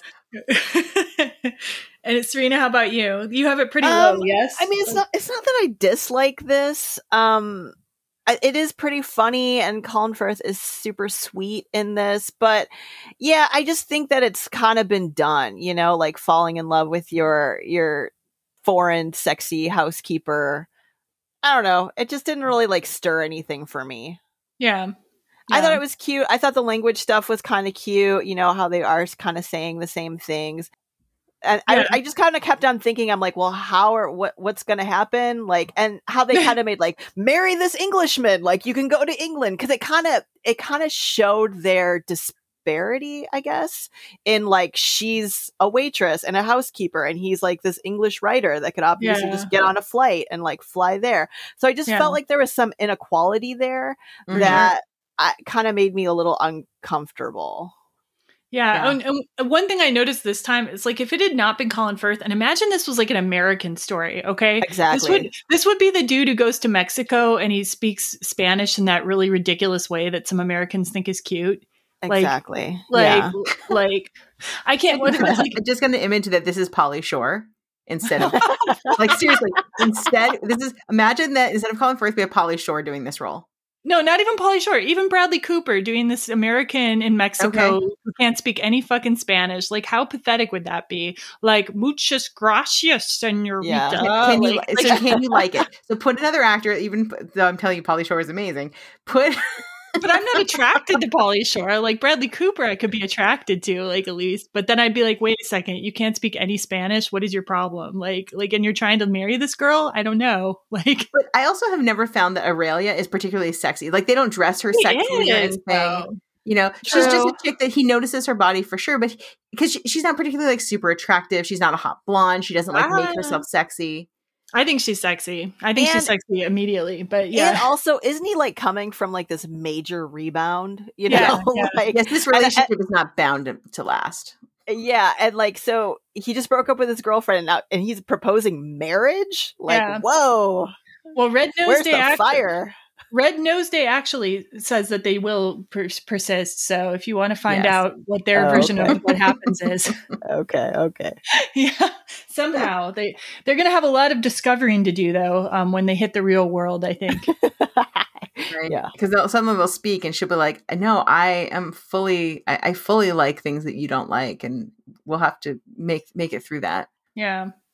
Any more comments about this section? Yeah. Okay, right, so move to 6. Moving on. Yep, moving on. All right, and at number 6, we have the stand-ins. I rank this at 6. I also ranked it as 6. And I ranked it as 5. So we're very, very close. This is very close. So this is starring Martin Freeman, who you might know from The Hobbit. He's the only white guy in the Black Panther, apparently. Jennifer has added that for me. He's famous for that. Like, he's well known for being the only like white speaking character or major role in Black Panther. So. I did not notice that. And then we have Joanna Page, who is well known as a British television actress, but you won't see her in that many movies. She's in a couple, but not many. So, in my humble opinion, this is the strangest romance in this batch of stories. So these two are stand-ins. And if you don't know what a stand-in is, somebody who's supposed to stand in for like a bigger movie star and, you know, be that body person so that the star doesn't have to be there. And so these two have met and they're both very shy and, you know, unassuming, but they're doing their jobs. And they're apparently on some kind of set where they have to be naked. I don't know what movie they're filming that they also have to be naked, that has the budget for them. And they're there all the time. But in real life, this doesn't actually happen. So they're here, they're super sweet and unassuming, and they kind of like, while, you know, doing like strange things like having their nipples lit and pretending to have sex and oral sex and whatever, they start to kind of flirt and fall in love, but in a kind of a sweet way. Like they, you know, and finally ask each other, you know, one of them asks each other on a date, and I actually can't remember which one. I think he asked her. But I'm not sure. I think she kind of like prompts him a little bit. Okay. I don't remember well enough. Yeah. Yeah. I think she prompts him a little bit.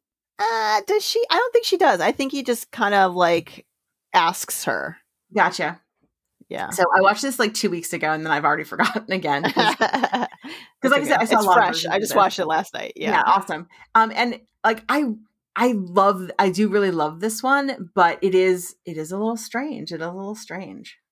Me, I ranked it in the middle because, like, I think that they seem like nice people, and like I find their story actually more believable than some of the others, as opposed to you. Like, I think like the way they fall in love, actually chatting with each other, getting to know each other, is like more relatable to me than like something like Sarah and Carl, where I don't see those interactions. You know, like I see these two kind of slowly getting to know each other, and I like that part of a movie. You know, I don't want someone to tell me these two have known each other for 2 years. I want to see them get to know each other for 2 days. And that's more rewarding to me. And I like the contrast between the sex, the simulated sex, and then their sweetness and shyness. I thought that was really nice. The contrast of that is nice. But it was a little like, I don't think the best time to ask somebody out though is when you're simulating sex acts. Like, I know they did it for the humor, for the comedy value, right? But like, you know, like by today's standards, it might have been better if they waited until they were both fully dressed to ask her if she wanted to get a cup of tea or whatever. You know what I mean? Right. Like maybe wait till you're like standing over at like the craft services or something. You know? Yeah. It was that. Also, everything about this section is always kind of weird to me. Also, if you know anything about film and how this really works, none of this is real or accurate. Yeah. Like what part specifically? Like all of it. So first of all, you're not going to have a stand-in who's going to be like doing any of this. You're not lighting somebody's nipple. That's not how it's going to happen. You're not going to actually have them moving. There's no need. You could have a body double there. You're probably not even going to have them naked because you don't really care. You would have a body double that you probably don't need them naked. If they're doing full porn, maybe, but then who do you have that's like, why do you have, if you're doing porn, you don't need body doubles because you don't have the budget for that. Yeah. You know, if you actually are using body doubles, then you'd have the real body doubles there who are actually just doing the job. You know, that's, you'd have actually a stand-in body double. And they're clearly not body doubles for any famous people because look at them. Well, he said he did. He said he was Brad Pitt's body double in 7 years. Not like a real body double. Like he was just a stand-in. Yeah. So Serena, maybe a hand double or something. I don't know. But like everything about that, I was like, okay. Serena, did you have any thoughts about this one? Like beyond what you've said? No, I mean, I agree with you guys. It's just kind of like in the middle. Like it's a sweet little story, and they're cute. That's it. Cute. They're cute. And they sell it. They're very sweet together. They sell it. They sell it. All right. Isn't she the one that says like, all I want for Christmas is you? Is you. Yeah. Yeah. Which I would never say. And then if I did say that, that would mean you should come in, not you should like leave after we just kissed. You know what I mean? That's what makes them sweet. That's what makes them sweet. I know, but it seems like such a come on. And like after they kiss, and then he just goes. And I'm like, wait a second. They're sweet. They just like almost, you know, they like simulated banging. They're going to move really slow. They're going to wait like a month before they even like have sex easily. Yeah. Very wise. But Jen, didn't you say earlier you didn't understand how Sarah and Carl could go back to their house right away? No. Go back to her house? But that is because with Sarah and Carl, the film, like they told me that those two had known each other for 2 years, but they did not show me that those two had known each other for 2 years. Whereas this, like I see, like, even though these people have only known each other for a few days, I see them talking. I see them interacting. Sarah and Carl, it's like they had like one dance. And oh my God, I need to rewind really back quick to Sarah and Carl. Those two songs that they danced to were like the most awkward songs. Like ever. Okay. I forgot to mention that. It was like Senorita or something by like Justin Timberlake. And what was the other one? It was just some really slow song. They cut abruptly in the middle of the fast song to this like super slow, sappy song that we would have at somebody's fucking wedding as their wedding song or something. I'm like, what the fuck is don't this? They also, I do believe, if I remember correctly, it's the exact same worst DJ ever. Oh, I do believe it's the worst DJ ever. I think it's the same one, people. From the yes, okay. From the wedding. From the wedding. Yeah. Nice. I believe if you pay attention closely, it is the worst DJ ever, and that's the point. I think that's the point. If that's the case, well played. Well played. Okay. Yeah. No, I'm just saying that like it's not that I expect them to go back and have sex right away. It's just that all I want for Christmas is you. Just seems like you're asking somebody to have sex with you. I don't know. That's all. Okay. I'm done. Okay, and now we're at number 5, which is we're technically tied for 5th. Yeah, with the Liam Neeson. A lot of 5s going on here. Very powerful numbers. Okay, so this is The Singer Manager. So I ranked this at 2. I ranked it 9. And I ranked it 4. Okay, so this is starring Bill Nighy, which you might know from Emma and About Time. And he is an aging rock star playing Billy Mack, not to be confused by Bill Nye. But I don't know if you know this, but Curtis actually wanted him. So that might be why. And wait, then, what? Yeah, so Richard Curtis actually wanted Bill Nye for this role. Oh, yeah. Yeah, he wanted Bill Nighy for this role. So it might have been like in his mind, he's like, I named it Billy Mack because I wanted Bill Nighy. So in my mind, they're always exactly the same person. And then we have Gregor Fisher, who's in lots of British TV but you probably have never seen him on anything else. And he plays his manager, Joe. And he is the most like schlumpy manager I've ever seen. Would we all agree on this? I just don't know what rock and roll managers look like, so it didn't occur to me.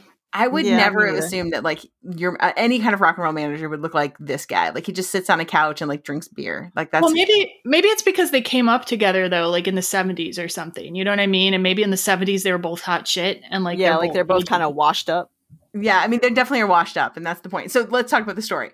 So this is a buddy love story, and so he is a Bill Mackey. Bill Mack is a washed up rocker who's just trying to like get a little bit of fame back, and Joe, his manager, wants to desperately give that to him. And so he has come up with this idea that they're going to do a terrible Christmas version of Love Is All Around Us, but replacing love with Christmas and doing some other horrible switches. And it's obvious that, that Billy Mack hates this. He's not even pretending that he thinks it's a good idea.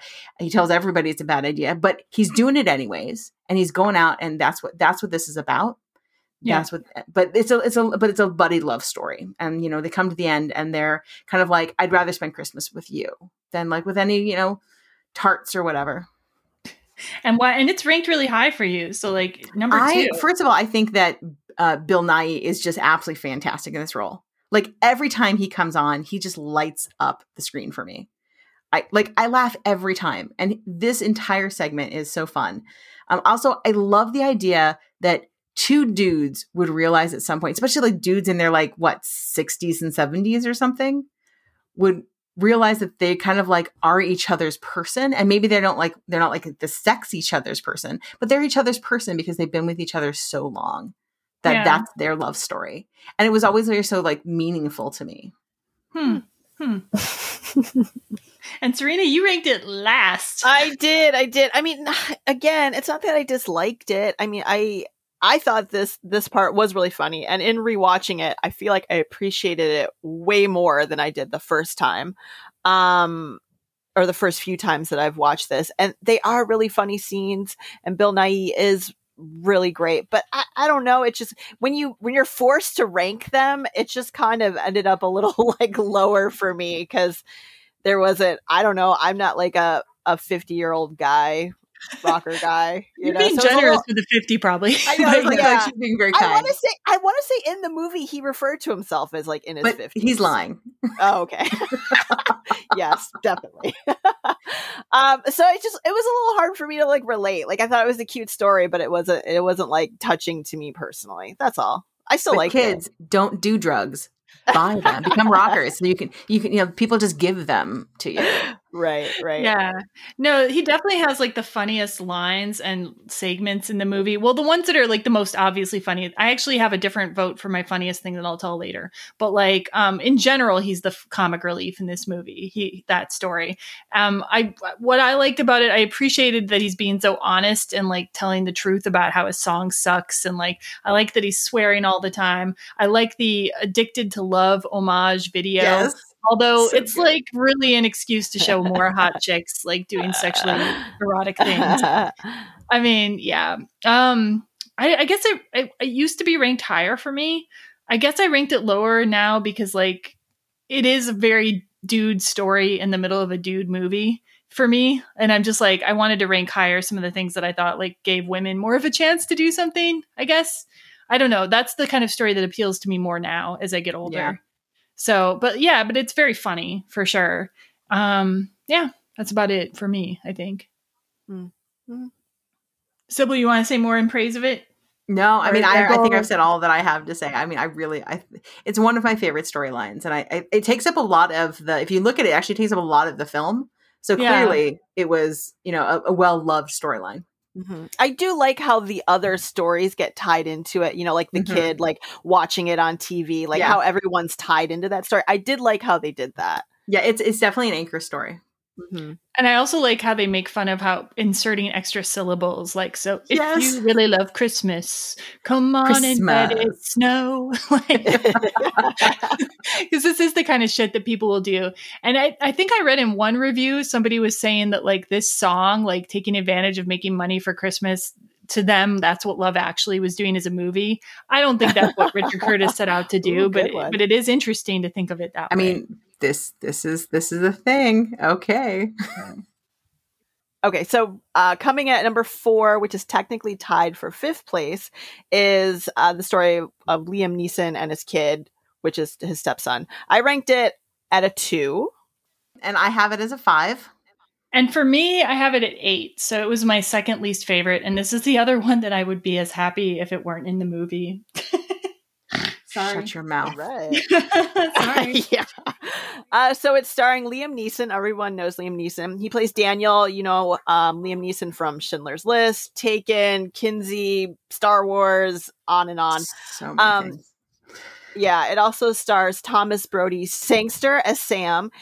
You've seen him as Jojen Reed in Game of Thrones. He's in The Queen's Gambit and the Maze Runner movies. We also have Olivia Olson plays Joanna, or the young Joanna. She's a voice actress. She's done Adventure Time and Phineas and Ferb. And she did her own singing in the movie, which I didn't know that beforehand.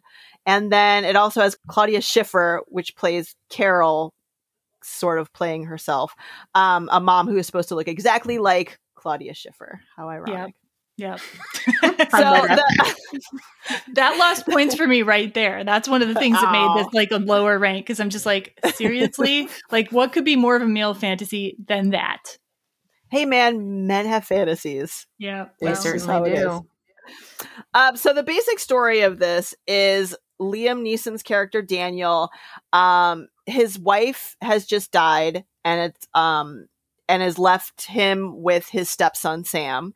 And Daniel's concerned about Sam because obviously his mother just died, and Sam's 11 in the story, and he's locking himself in his room, and Daniel can't figure it out. And usually the mom is the one that would be the emotional support for Sam. So finally, Daniel gets it out of Sam. And I do find these scenes really sweet. What his issue is, and Sam confesses that he is in fact in love with a classmate of his. And then it just kind of goes in about Liam and Sam bonding over how Sam's going to like get the girl. So we find out that she's a singer, and she's going to be in the school Christmas show. So they concoct this plan that Sam learns to play the drums, and then at the end of the story, like the final climax, there's a big Christmas show. Sam's playing the drums, but then he never gets to actually say how he feels to Joanna. And then she's on her way to the airport, and there's this really extended scene of Sam like running through the airport, which is very far-fetched, like running through security and getting to Joanna right before she boards. And I guess it's very rom-com. It's very rom-com, yes. The security guards are chasing him and everything, and he finally sees Joanna, and you don't really see what he says to her, but then at the end, like, she then comes off of the airplane, I guess. I don't know. And then like gives Sam a kiss on the cheek. And then my favorite scene of this movie is actually the scene where Sam runs into Liam Neeson's arms. I don't know. I just love that scene. It gets me every time at the end where he like has his arms out and he's like flying because he's so ecstatic. I don't know why. I just love that scene. That's sweet. I do. I really like this story. And for some reason, when I think of Love Actually, I think of this storyline is the one that comes to mind most, as opposed to like the Keira Knightley, like dropping of cards thing. Okay. I don't know. I really, again, because this is one of those stories that shows love in a different context. And I also really like that it's his stepson and not his actual son. Because I feel like there's a little bit of extraness about it, because it's like Daniel knows he's like, I'm not really his dad, and I'm trying to like, create this relationship. And I guess it's assumed that Daniel now has custody of Sam, right? Like, who knows where Sam's actual father is? They don't really seem to talk about him. I don't know. I just like it. It's very male bonding to me. It feels, I really love seeing fathers or like a father figure And maybe that touches me because like I never had one. So like I'm like, oh wow, a real dad, you know? Yeah, I do really like this story. Well, you've made a very convincing argument. You've made me dislike it less. So congratulations. I have to agree. And mine was pretty high. I agree with you, Serena, that when I think of Love Actually, this is one of the storylines that is like very strong for me of like, this is a Love Actually movie. Because also it has the Mariah Carey song, which is like the anthem for this movie, right? When we listen to that Mariah Carey song, don't tell me you don't think of Love Actually, because you will. Oh yeah. Oh yeah. Right? And and the little girl sings so well. Yeah, so beautifully. But yeah, also Liam Neeson, I mean, listen, he takes over the screen so many times. He is incredible. And so a lot of people don't realize that the first time you see him on screen when he's like having that breakdown, and that's the first thing he filmed for this film. Oh wow. And I he talks about it. I do have a question about like the who is Emma Thompson to him? So His like sister. I thought they were just friends. No, she's sisters with the prime minister. His sister. No, like I thought he was like Hugh Grant's sister. No. Yeah, she's the prime minister's sister. She's not Liam Neeson. They're just friends. I saw a chart on Wikipedia. Gotcha. Okay. I always thought that he was like she was like the sister also of like his sister-in-law or something from the chick who died. I don't know. I could see that. Like I thought maybe there was some connection there, but I was just like, wait, who is she? I mean, she could just be a friend, like which is totally valid. But they just never really. Because you know, there's kind of the opening scene where he's like on the phone with her. He's like, "I really need to talk to you." On the cutting room floor somewhere. Yeah, probably.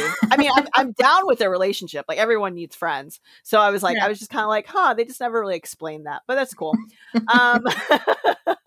Yeah, and at the very end of this storyline, the Claudia Schiffer. There's like this joke he makes, like at his wife's funeral, which is like really kind of hard to watch because it's like I guess that's how a funeral for your dead wife would go if she died. Kind of, I guess it wasn't unexpectedly. She knew she was dying and planned her own funeral. Yeah, and that something about he could only bring Claudia Schiffer, or like she would only. I don't know. How did he phrase it? Something about like Claudia Schiffer was like the only woman that he could then go on to marry besides her, right? Something like that. Was that the joke? And then at the end of the movie, he meets a school mom that is Claudia Schiffer, not Claudia Schiffer. Yeah, which apparently Jennifer hated. I can't. Because the reference to it that I hated most though was like when he's like, when I meet Claudia Schiffer, we're gonna have sex in all the rooms, and he said this to like an 11-year-old kid, and it's so. That was a little weird. A little weird. Yeah, and I appreciate some things about the father-son relationship. Like, I like that they watch Titanic together. That's kind of cute. And it also dates it a little bit, but hey. But okay, my main problems with the storyline, though, are like, again, this is another situation where there's a guy who likes a girl that he's never talked to before. Like, literally never talked to before is what he says. He's also 11 years old. I know, but it's like that. But this is echoed in other storylines in this movie. Sorry, he's not like a lady killer at 11. But the story chose to tell it this way, is what I'm saying. Like the story, like the movie has told a bunch of stories where people know very little about somebody that they're supposedly in love with. Like the same thing happens in the Keira Knightley story. Supposedly he acts like he hates Keira Knightley's character, right? So he never talks to her. Like the people who can't understand each other, Colin Firth and Aurelia. And it's another echo of this. And I'm just like, and Liam Neeson's ideas for him to impress her are not like, oh, why don't you just say hi? It's like, oh, why don't you learn to play the drums in like 2 weeks and then she's going to fall in love with you? Or why don't you chase her through an airport when she has never talked to you before? It's just like, it just seems so, I know I'm being a Grinch here, but it just seems so like stupid to me. Like, and like, it's Isn't like that to me, it feels like a window into the male psyche. Yes, like, that's exactly correct. I'm like, oh, this is how every dude thinks. This is how they think. I guarantee you, this is not how my husband thinks, because he says the same thing about this movie. Like unicorn. This is how most men think. Write us in and tell us if you think this way. So what are you saying about how they think, though? Like, what in specific, like, of my critique? Where it's about action and not like talking it out. Like, hey, I like you. It's like, I'm gonna play the drums, or I'm gonna learn your language. Instead of just telling you. I guess the learning language thing is a little different, but yes, Serena, you're 100% correct. instead of just being like open about it in a sort of like roundabout way, which I do think that's kind of how men kind of get 100%. Yes. Yeah. I don't know. I don't relate to it that way. I guess I don't relate to men like that. So yeah. I don't know. Anyway, like that's my Grinchy problem with it. And then like, yeah, I don't know. I also, I have nothing else to say. I have no other. No, say it. No, I don't. I couldn't quite put words to it. But just like this story has always rubbed me a little the wrong way. But like what you said about their father-son relationship, like did move me a little bit. So I'm readjusting my feelings about it a little bit. Thanks to you, Serena. Good. Anybody else have more to say on it? No, I felt you did an excellent job, Serena. Thank you. All right, so I'm going to introduce, and this is going to be really weird now, like after I've said all these things about male fantasy, but bear with me here. So at number 3, saved by Serena and myself, is Colin Goes to Wisconsin. Not to be confused with Colin Firth, just the character's name is Colin. And I ranked it 2. I ranked it 3. And I ranked it 7. So we're going to find out why we did these rankings in a minute here. So Colin is played by somebody named Chris Marshall, who has done some recent work, including the TV shows Death in Paradise and Sanditon. I haven't seen him in either of those, but I know they're quite, well known. Have you seen Sanditon, Sybil? I have. It's very dark and bleak. Okay. And did you recognize him from that, or like? Yes, I did. Okay, cool. And then his friend he has a friend named Tony, played by Abdul Salis. And he doesn't have a lot of credits, but he's been in other big projects, including Sahara and Flyboys. Then later in this story, there are appearances by a bunch of like hot-looking young women, and some of them were not very famous. I don't think any of them were. Denise Richards might have been famous at the time, but most of them were not well known at the time. So Ivana Milicevic, perhaps is the pronunciation, plays Stacy. You might know her as the hot neighbor in Just Like Heaven. She was also in The 100 and Castlevania. Voice acting. And then January Jones shows up as Jeannie. She, of course, is Betty Draper in Mad Men and also in X-Men First Class. Alicia Cuthbert is Carol Ann, and she's in The Girl Next Door and 24. Denise Richards as Carla from Wild Things and Drop Dead Gorgeous. I always put in Drop Dead Gorgeous, not because it's famous, but because you should fucking see Drop Dead Gorgeous. Everyone should watch it. It's a fantastic film. Yes. And then Shannon Elizabeth as Harriet, and she's from, of course, the foreign exchange student in the American Pie movies. So you have this cavalcade of beautiful women. And they're going to come in a little later, because the story is that Colin is this like British kind of caterer, food worker guy, catering assistant. He's not the caterer. He's like a food worker, server kind of guy. And he has no luck with women in England. And his theory is that the reason he has no luck is that British girls are just too stuck up. And like, if he goes to America, he's going to hit the big time. Like, but he's really actually terrible with women. He's always using terrible, cheesy pickup lines and like being inappropriate. But he makes a plan to go to America, and he gets a ticket, and he ends up going to Milwaukee, Wisconsin. Yeah. The place of my birth. Okay.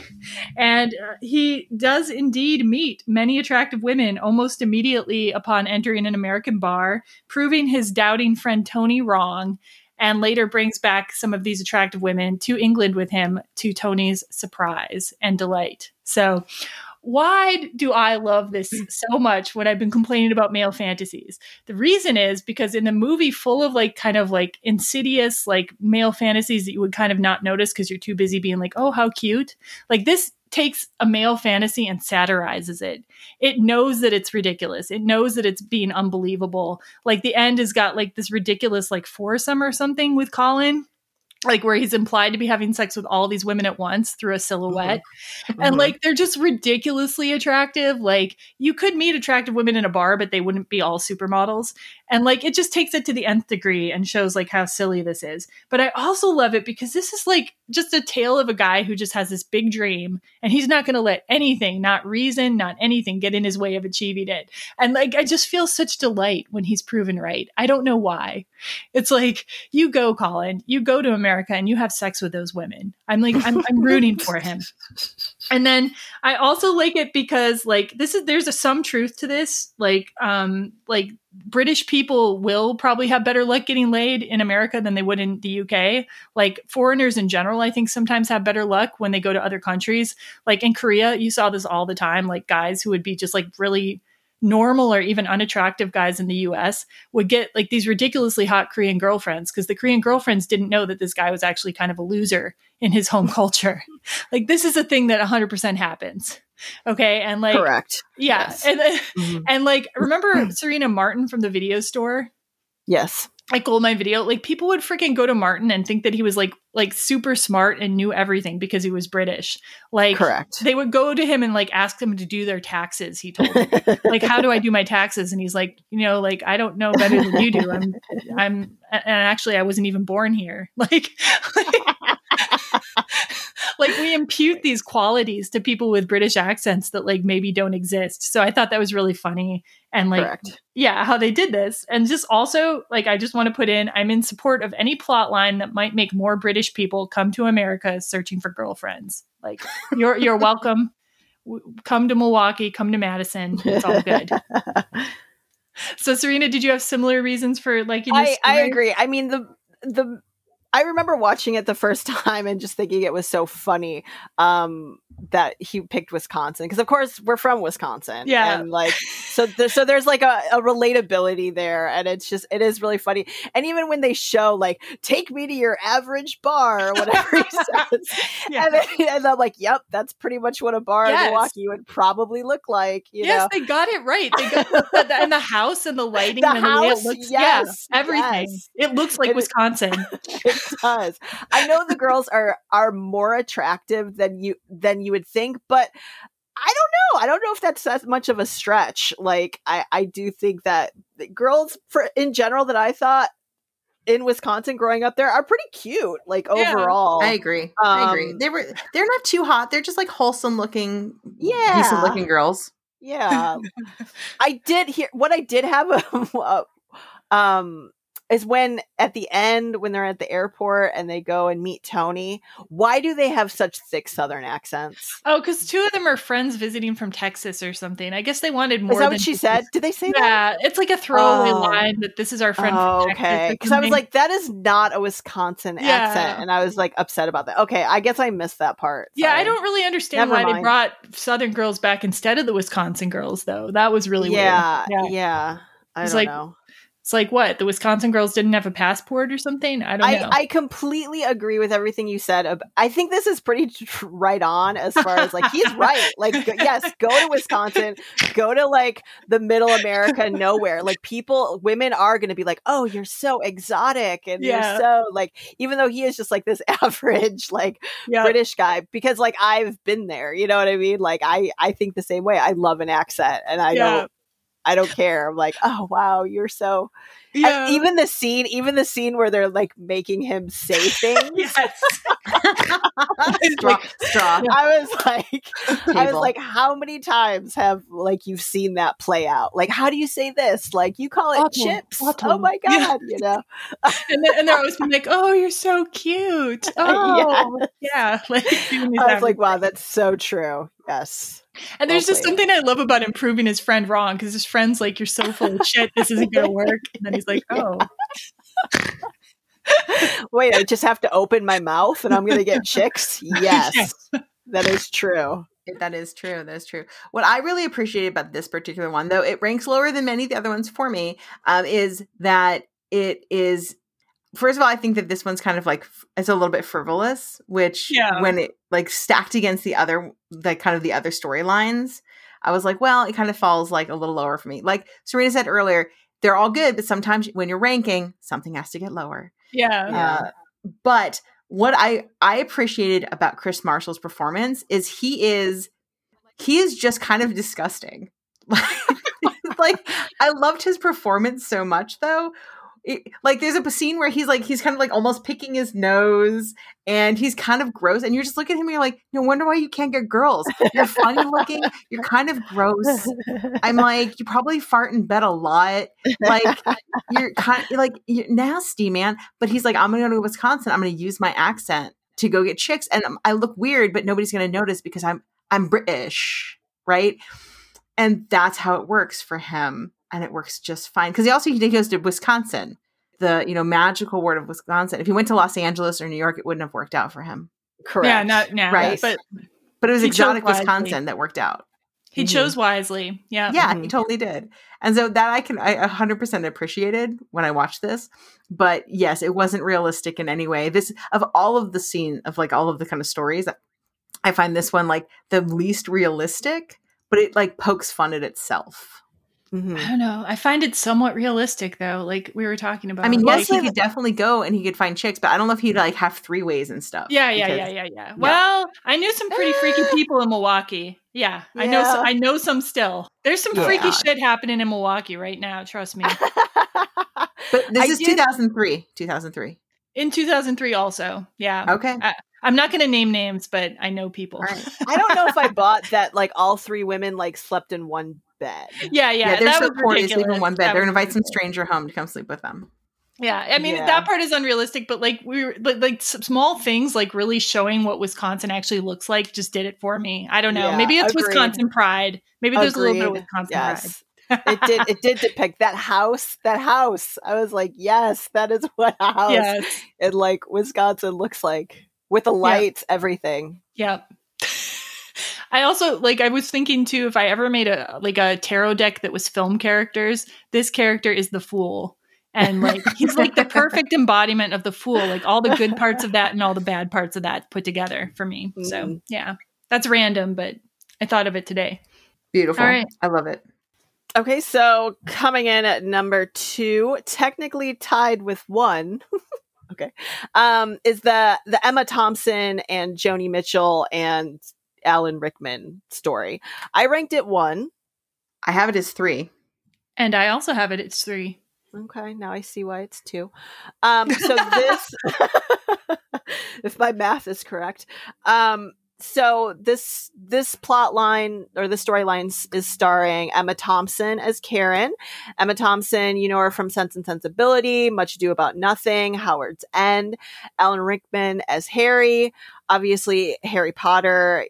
He plays Snape. He was also in Sense and Sensibility, Die Hard, and Robin Hood, Prince of Thieves. And then it also has Heike Makach as Mia.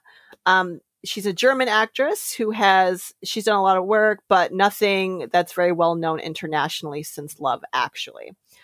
So the main premise of this story are that Karen and Harry, Alan Rickman and Emma Thompson, are a married couple, a pretty normal married couple with children. And during some getting to know scenes, Karen talks about her love of Joni Mitchell and how, I think she says, how it made a cold-hearted English woman understand love, I think is what she says. Taught her how to feel, not just love, but taught her how to feel. Taught her how to feel. And then it also shows that at Harry's work, his assistant, or at least someone in his office, because I thought Sarah was his assistant, but I have no idea. And I also couldn't really I'm like, do they work for like UNICEF or something? Like, what? I have no idea who they work for. Yeah, they were really clear about what this office does.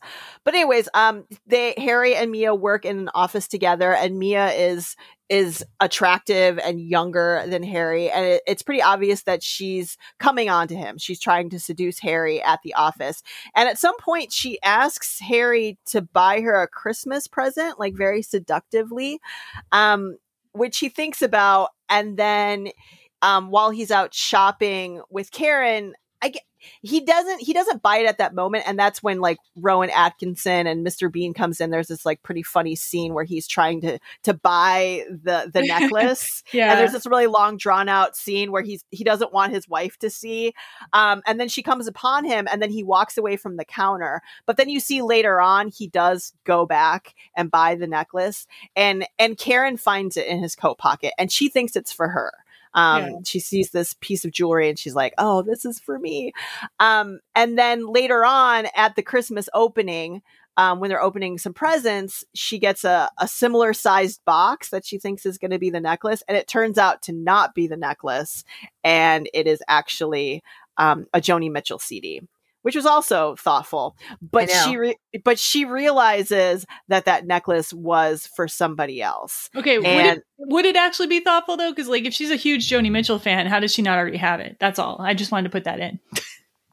Correct. But I mean, you would think that he would know what she had. It wasn't a scarf. Let's just say that. Okay. Okay. Yeah, it wasn't a scarf. So that's when she realizes that that necklace was for someone else and that he's having an affair. There were some earlier scenes too at like the office Christmas party where he was dancing with Mia, and you could see that Karen noticed there was some like chemistry or intimacy between them, and she even tells said him to him straight up to watch it. Huh? She tells him straight up to watch himself. Oh yeah, exactly. So she does notice that, and so she's kind of aware that like maybe something's going on. Anyways, there's this pretty tragic scene with like this overlay of a Joni Mitchell song apparently, where she opens up the Joni Mitchell present and then kind of goes into the bedroom, like excuses herself and just breaks down, which is a really tragic scene. And then she gets herself back together because they're about to go to this Christmas play. And she gets herself back together and puts on this like happy face and goes out there and, you know, gets the family together, and they go to the Christmas play. And then after the Christmas play, she confronts Harry. And it's actually one of my favorite, lines in the movie, and I'm gonna fuck it up because I didn't look up and see exactly what it is, but she says to him like, what would you do in my situation? Like, you find that your husband has given a necklace to someone else, what would you do? And then he's like, I'm a fool. And she's like, yes, and you've made the life I lead seem foolish as well. Yeah. And like just the way she says it, I don't know, I think that is the best line in the movie, and it just shows what a great actress she is, and it's so heartbreaking. And I know it's a really sad story, and or it can be, but I just love it. I just feel like it's very realistic, and I know that he feels like shit. And then the end of the story, you don't really know what happens. They show a scene where he's coming back from some kind of trip, and you know he's happy to see his kids, and then there's a little bit of tension between him and his wife, and you're not really sure if are they together, are they just like pushing through for the family. Obviously trust has been broken, and they're not doing so well. So anyways, that's the basic premise. I think I really like this plot line because of Emma Thompson and Alan Rickman, and like my love for them and what great actors they are.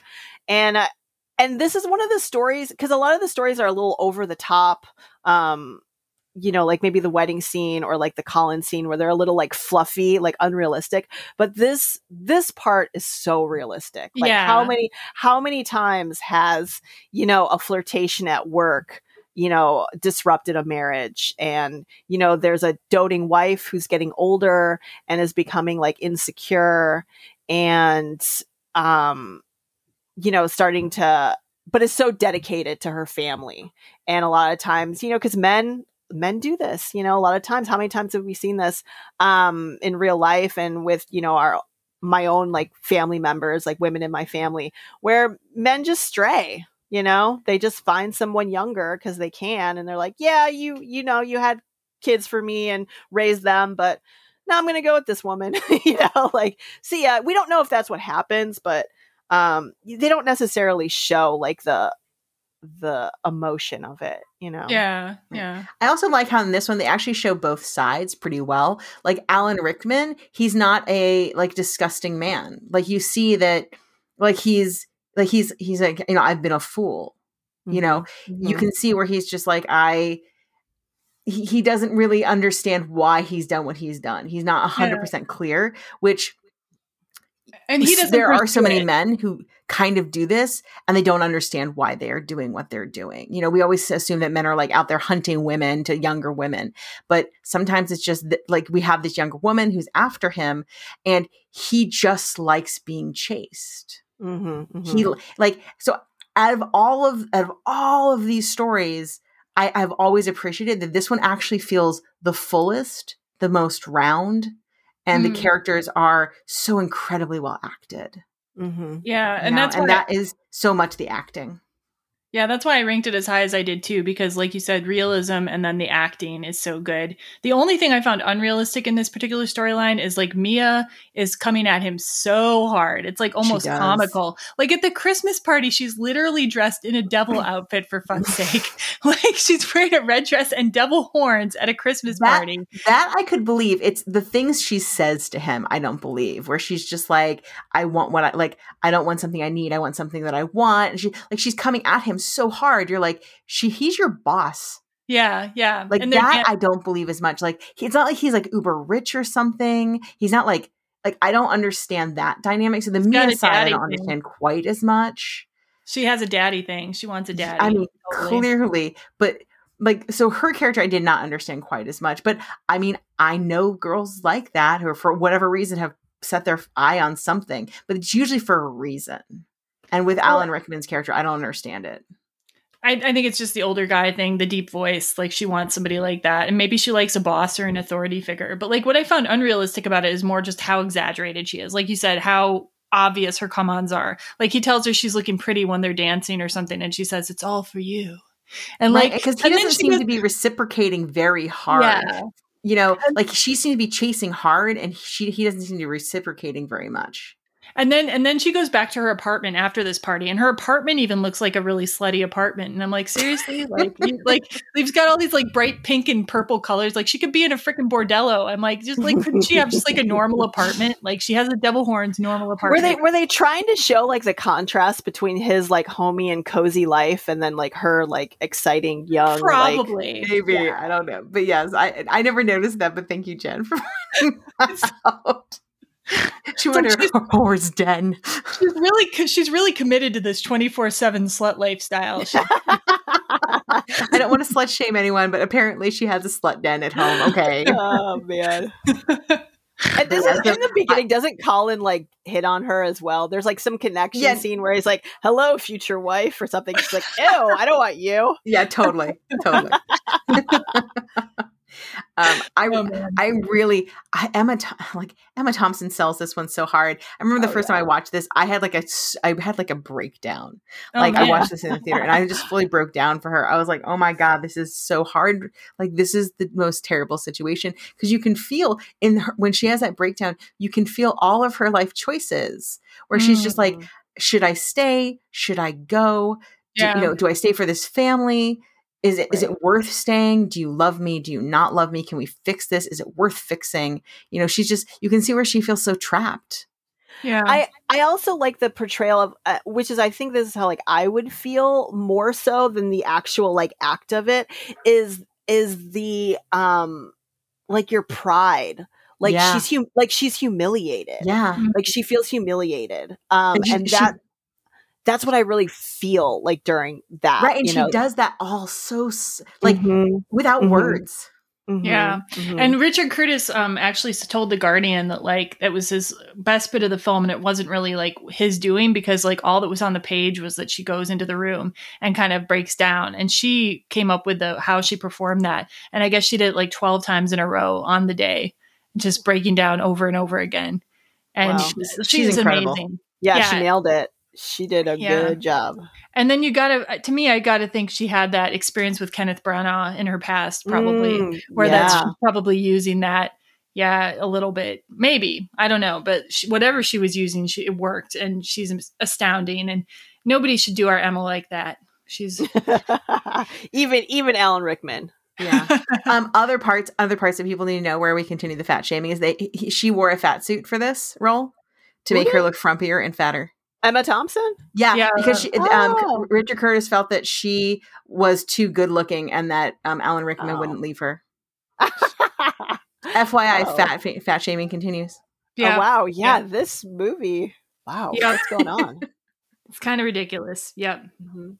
Any more about this part of the movie? Oh, wait, I do want to say one more thing. I find it hilarious, and this will play out in the next sequence too, but I find it hilarious that her daughter is playing like the second lobster or something in a nativity scene. It's kind of a throwaway thing, but it's such a random thing. Like that entire nativity scene is hysterical in general, because if you've ever seen any weird British nativity scenes, that is actually what they're like. We're just like, what has happened these days? These are so weird. It's like I took acid and I'm here now.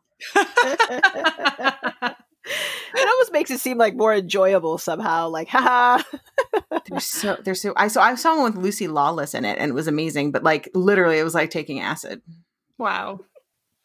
Okay, so we're coming then. The nativity scene will also be showing up in the Christmas pageant in our next plot, which is tied for first or tied for second, however you want to say it, with the Emma Thompson plot, and that is the Prime Minister plot. Yay! Yeah, me too. So I ranked it number 1.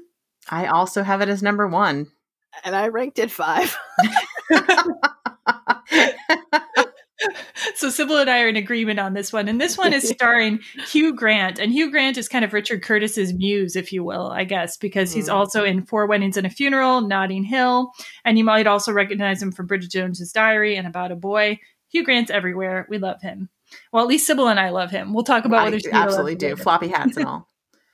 And then Martine McCutcheon plays Natalie, and I guess she was pretty well known in Britain. She was in EastEnders, which is a hugely popular show. Huge. And the part was actually written for her. Like originally, her character was named Martine, but they changed it because they wanted her to audition and not get a big head. And she's also recently been on a show called Echo Beach. And then we have Billy Bob Thornton come in as the American president, and you might know him from Sling Blade, Fargo, Bad Santa, etc. Many, many other roles. And I think he's very well cast here as a kind of sleazy, kind of a sleazy Clinton-esque era president. So perfect. Like I can't even imagine anybody else in that role, honestly. So our basic story is Hugh Grant is the newly elected prime minister, and he's introduced at the beginning meeting his household staff, which includes Natalie. And Natalie is this just like kind of charming young woman who keeps accidentally swearing in front of him, which I found hilarious and relatable because I totally accidentally swear in front of him too, probably.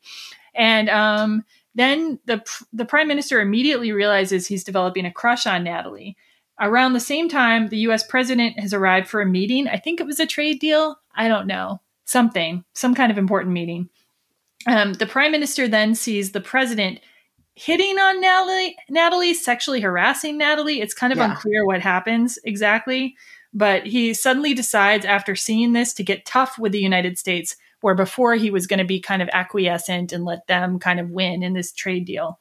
And I have to put here, I watched this movie with my Uncle Mike, okay? My Uncle Mike had never seen it. I watched it with him a couple years ago. And like, when this happened in the movie, he's like, what? This isn't how politics work. A prime minister wouldn't do that. I really wish I'd taped his whole reaction to this movie because it was hilarious. So he felt about politics. By the way, we love Uncle Mike. He felt about politics the way I felt about the filming scene, where I'm like, this is not how filming is done. Yeah, not how standards work. He was hilarious watching this movie. This is the part that broke him, though. He was just like, anyway, so after this scene where he's tough on America, he does the famous dance scene to Jump for My Love. He's really excited about himself, but then he decides to have Natalie move to a different position in the administration because it's too distracting being into her on a daily basis. But then at Christmas, he's all alone and he's reading his cards, and he finds one from Natalie, who is confessing her feelings to him in a letter. And immediately he sets out on a door-to-door search for Natalie in her neighborhood. He knows her neighborhood, but not her address for some reason, and finds her eventually and accompanies her to the school Christmas concert with the aforementioned strange nativity. And to be discreet, they watch the Christmas concert from backstage, start kissing each other. But then at the end of the Christmas pageant, they happen to be standing in the exact place where a curtain will be raised, revealing some kind of banner that says Merry Christmas. So all of Britain sees him and Natalie kissing each other. And yeah, that's their story. So why do I love this? The first reason I love this is I find Natalie to be the most relatable, normal, believable, and funny character, like, of the women in the movie. Like, she's charming. And she looks like a normal, pretty girl. She doesn't look like some, like, fantasy fake girl. I think she is so, I love the swearing. I love her sense of humor. I love her accent. I love everything about Natalie. And I also like Hugh Grant, of course. I think they have a good meet cute.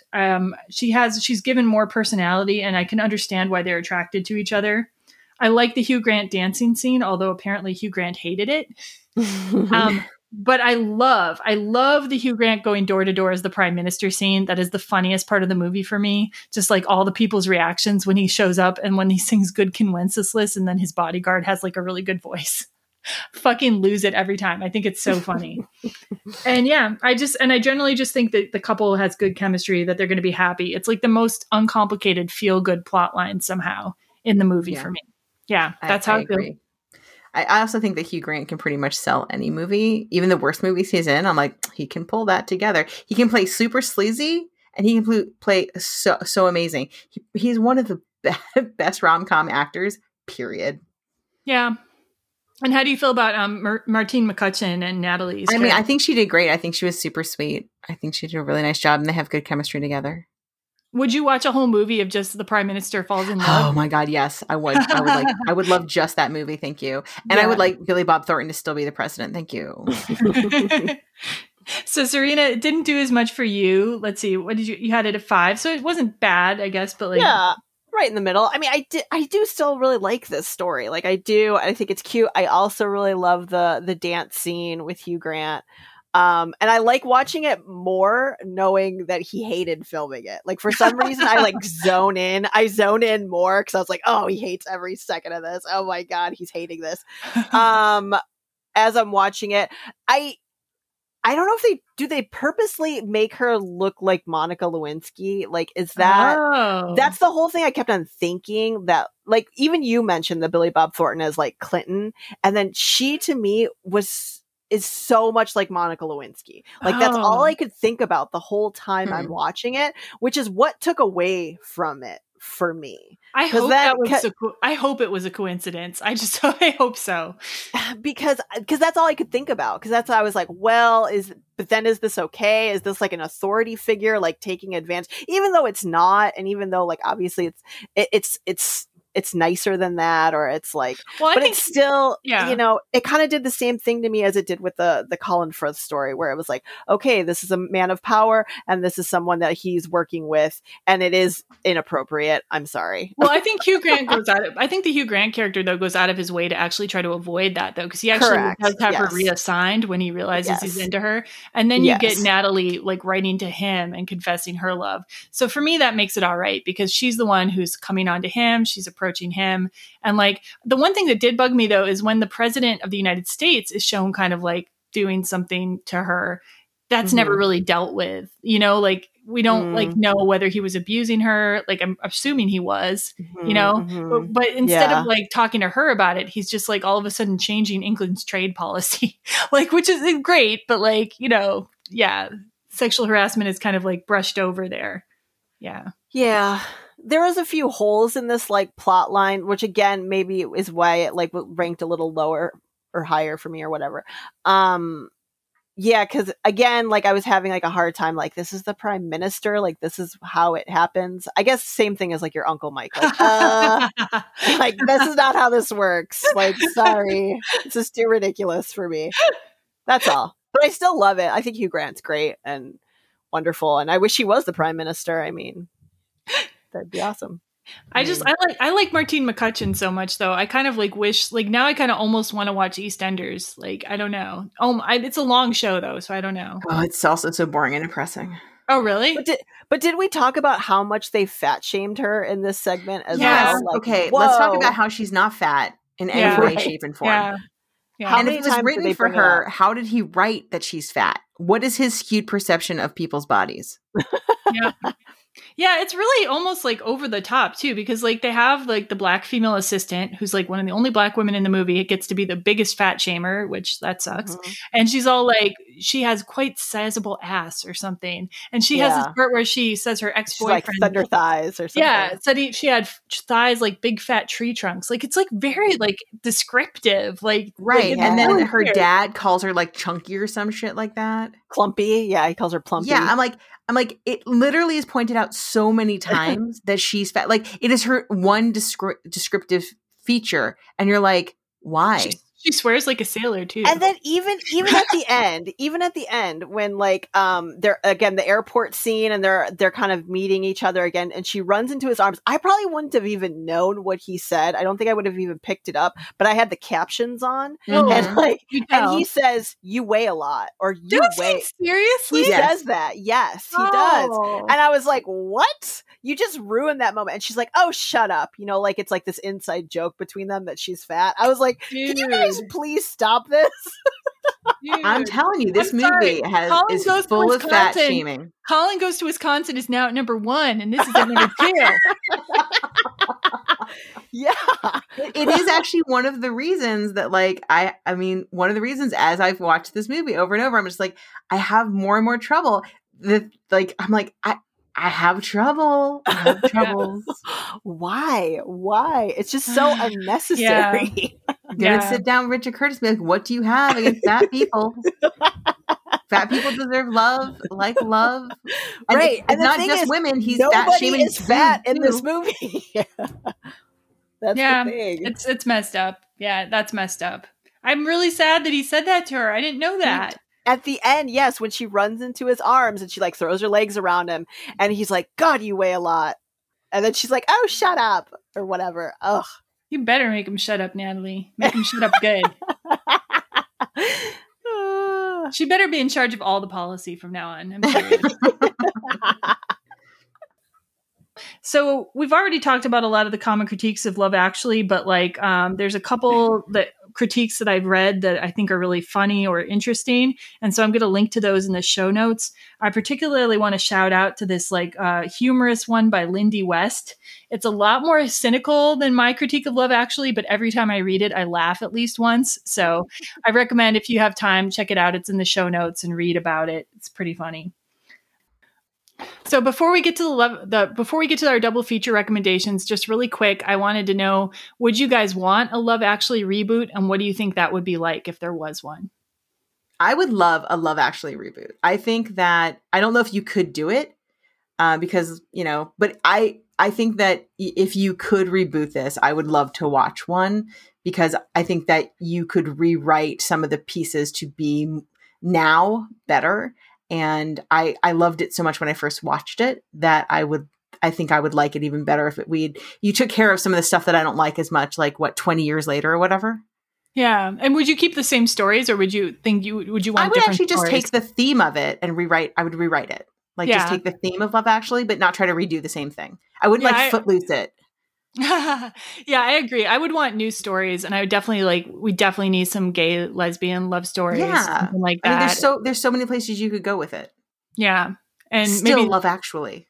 Yeah, for sure. And immigrants would be interesting too because there's so much to do. England has a very diverse population, actually, so it'd be nice to see more of that. And even not immigrants, just people of color, like from England, it would be cool. Anyway, I don't know what the stories would be though. Like there would definitely be different stories because nowadays, like people falling in love at work isn't a thing. We'd probably have to like have online dating be a factor. Mm-hmm. I would love to see some. I'd love to see some like dungeons or something. You have somebody who falls in love in like a dungeon or something, a BDSM room. Just like the stuff that he didn't make it, where he has like somebody in a wheelchair, and maybe he has like a deaf couple or something. He definitely has like lesbians. You know, maybe this is somebody who got out of prison. I don't know. There's so much room. Yeah. Serena, would you watch a reboot, be interested in something like that? Or, I guess I'd be fine with it. I guess for me, this has such like a nostalgic feeling for it that I like it the way it is. I don't know. I don't know if I would like another one as much. I think they could still do something like that with different stories, but I personally wouldn't be as attached to it. Yeah, and it's very easy for it to go wrong, unfortunately, because we've seen some of the American films that have tried to like use this kind of format like Valentine's Day or New Year's, and they're just really bad.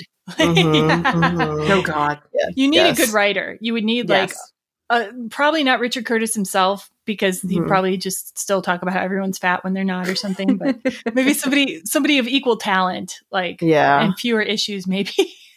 And I appreciate the Britishness of it, like the humor of it. Like there's so much British humor in it that it makes it better for me. For sure. Agreed. For sure. Agreed. Speaking of Britishness, I think quite a few of us are going to have some Britishness in our double feature recommendations today. For my double feature recommendations, I'm giving you a British Christmas, basically, okay? So my first double feature recommendation is About a Boy, also starring Hugh Grant. It takes place, like the beginning and end of the film are set at Christmas, and it's kind of over the course of a year. And I love this movie so much. Of course, we have Nicholas Hoult that we talked about in the Warm Bodies episode. It's his like first big role playing the boy in the title. And it's just a kind of about Hugh Grant kind of like being this like lonely guy who like kind of learns to, well, not lonely, this independent guy who kind of learns that he needs people in his life. And there's a love story, but there's also family stories, and there's like some Christmas in it. So I think this would be a really good pairing, and you get 2 Hugh Grant movies. My second double feature recommendation, Richard Curtis also wrote the screenplay for this, not the original story, Bridget Jones's Diary. And the obvious reason to recommend Bridget Jones's Diary is you get Colin Firth and Hugh Grant in this movie. So you get like a double feature with multiple actors from Love Actually and another love story. And I think they're very funny together in this movie, like the way they play off each other. It's kind of a play on Pride and Prejudice in some ways. And it's very British humor throughout this movie and a great ensemble cast. So I think it would be a great double feature.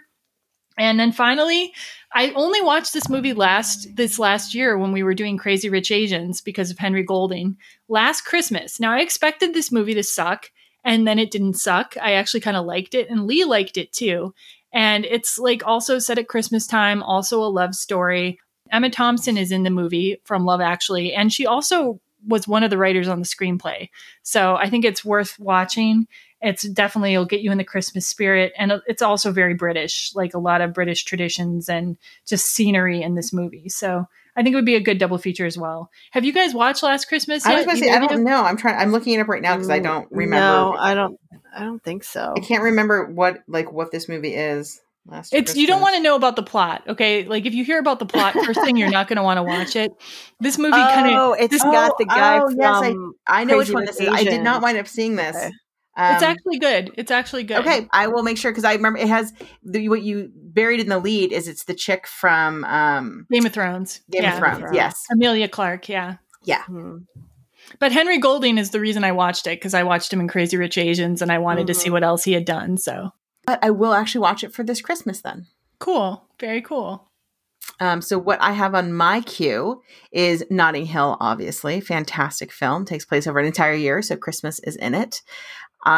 Starring Hugh Grant, and so good. Love this film. Also written by Richard Curtis.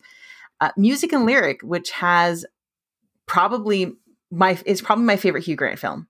I watch it all the time, and I usually watch it after I have watched Love Actually. Oh, okay. Because he does the exact same dance moves in it. Identical dance moves. So if you've never watched it, it's fantastic. He is a old rocker. He's like an old 80s rocker, and he's just trying to keep his life together. And he essentially writes. He does music, but he's a horrible lyricist. So he's trying to find a lyricist, and it's a great movie. Love it. And then I'm going to put out there, my last one is Stranger Than Fiction. And Serena, even if you don't like Will Smith, this is so good. This is Emma Thompson. Will Ferrell. Yeah, Will Ferrell. She has nothing against Will Smith as far as I know. I'm sorry. Let me start that again. Stranger Than Fiction, which is Will Ferrell. And even if you don't like him, this is a super straight role for him. I think this is one of the first like straight roles that he did. Okay. And he's a guy who's realizing that somebody is writing his life. And it's Emma Thompson. Oh. It's so incredibly good. Okay. I'll have to watch it. Yeah, it's really, really good. And it's a straight movie. It's not like a comedy. And why does it go with Love Actually for you? It goes with Love Actually because, first of all, you have Emma Thompson in it. But also it has the same kind of feel to it. It has like this like timeliness to it where it's like your time is ticking away and you need to find yourself, because a lot of Love Actually has these moments in it where like you're trying to find yourself, and sometimes you're finding yourself through love, but a lot of it is you're trying to find yourself within a relationship.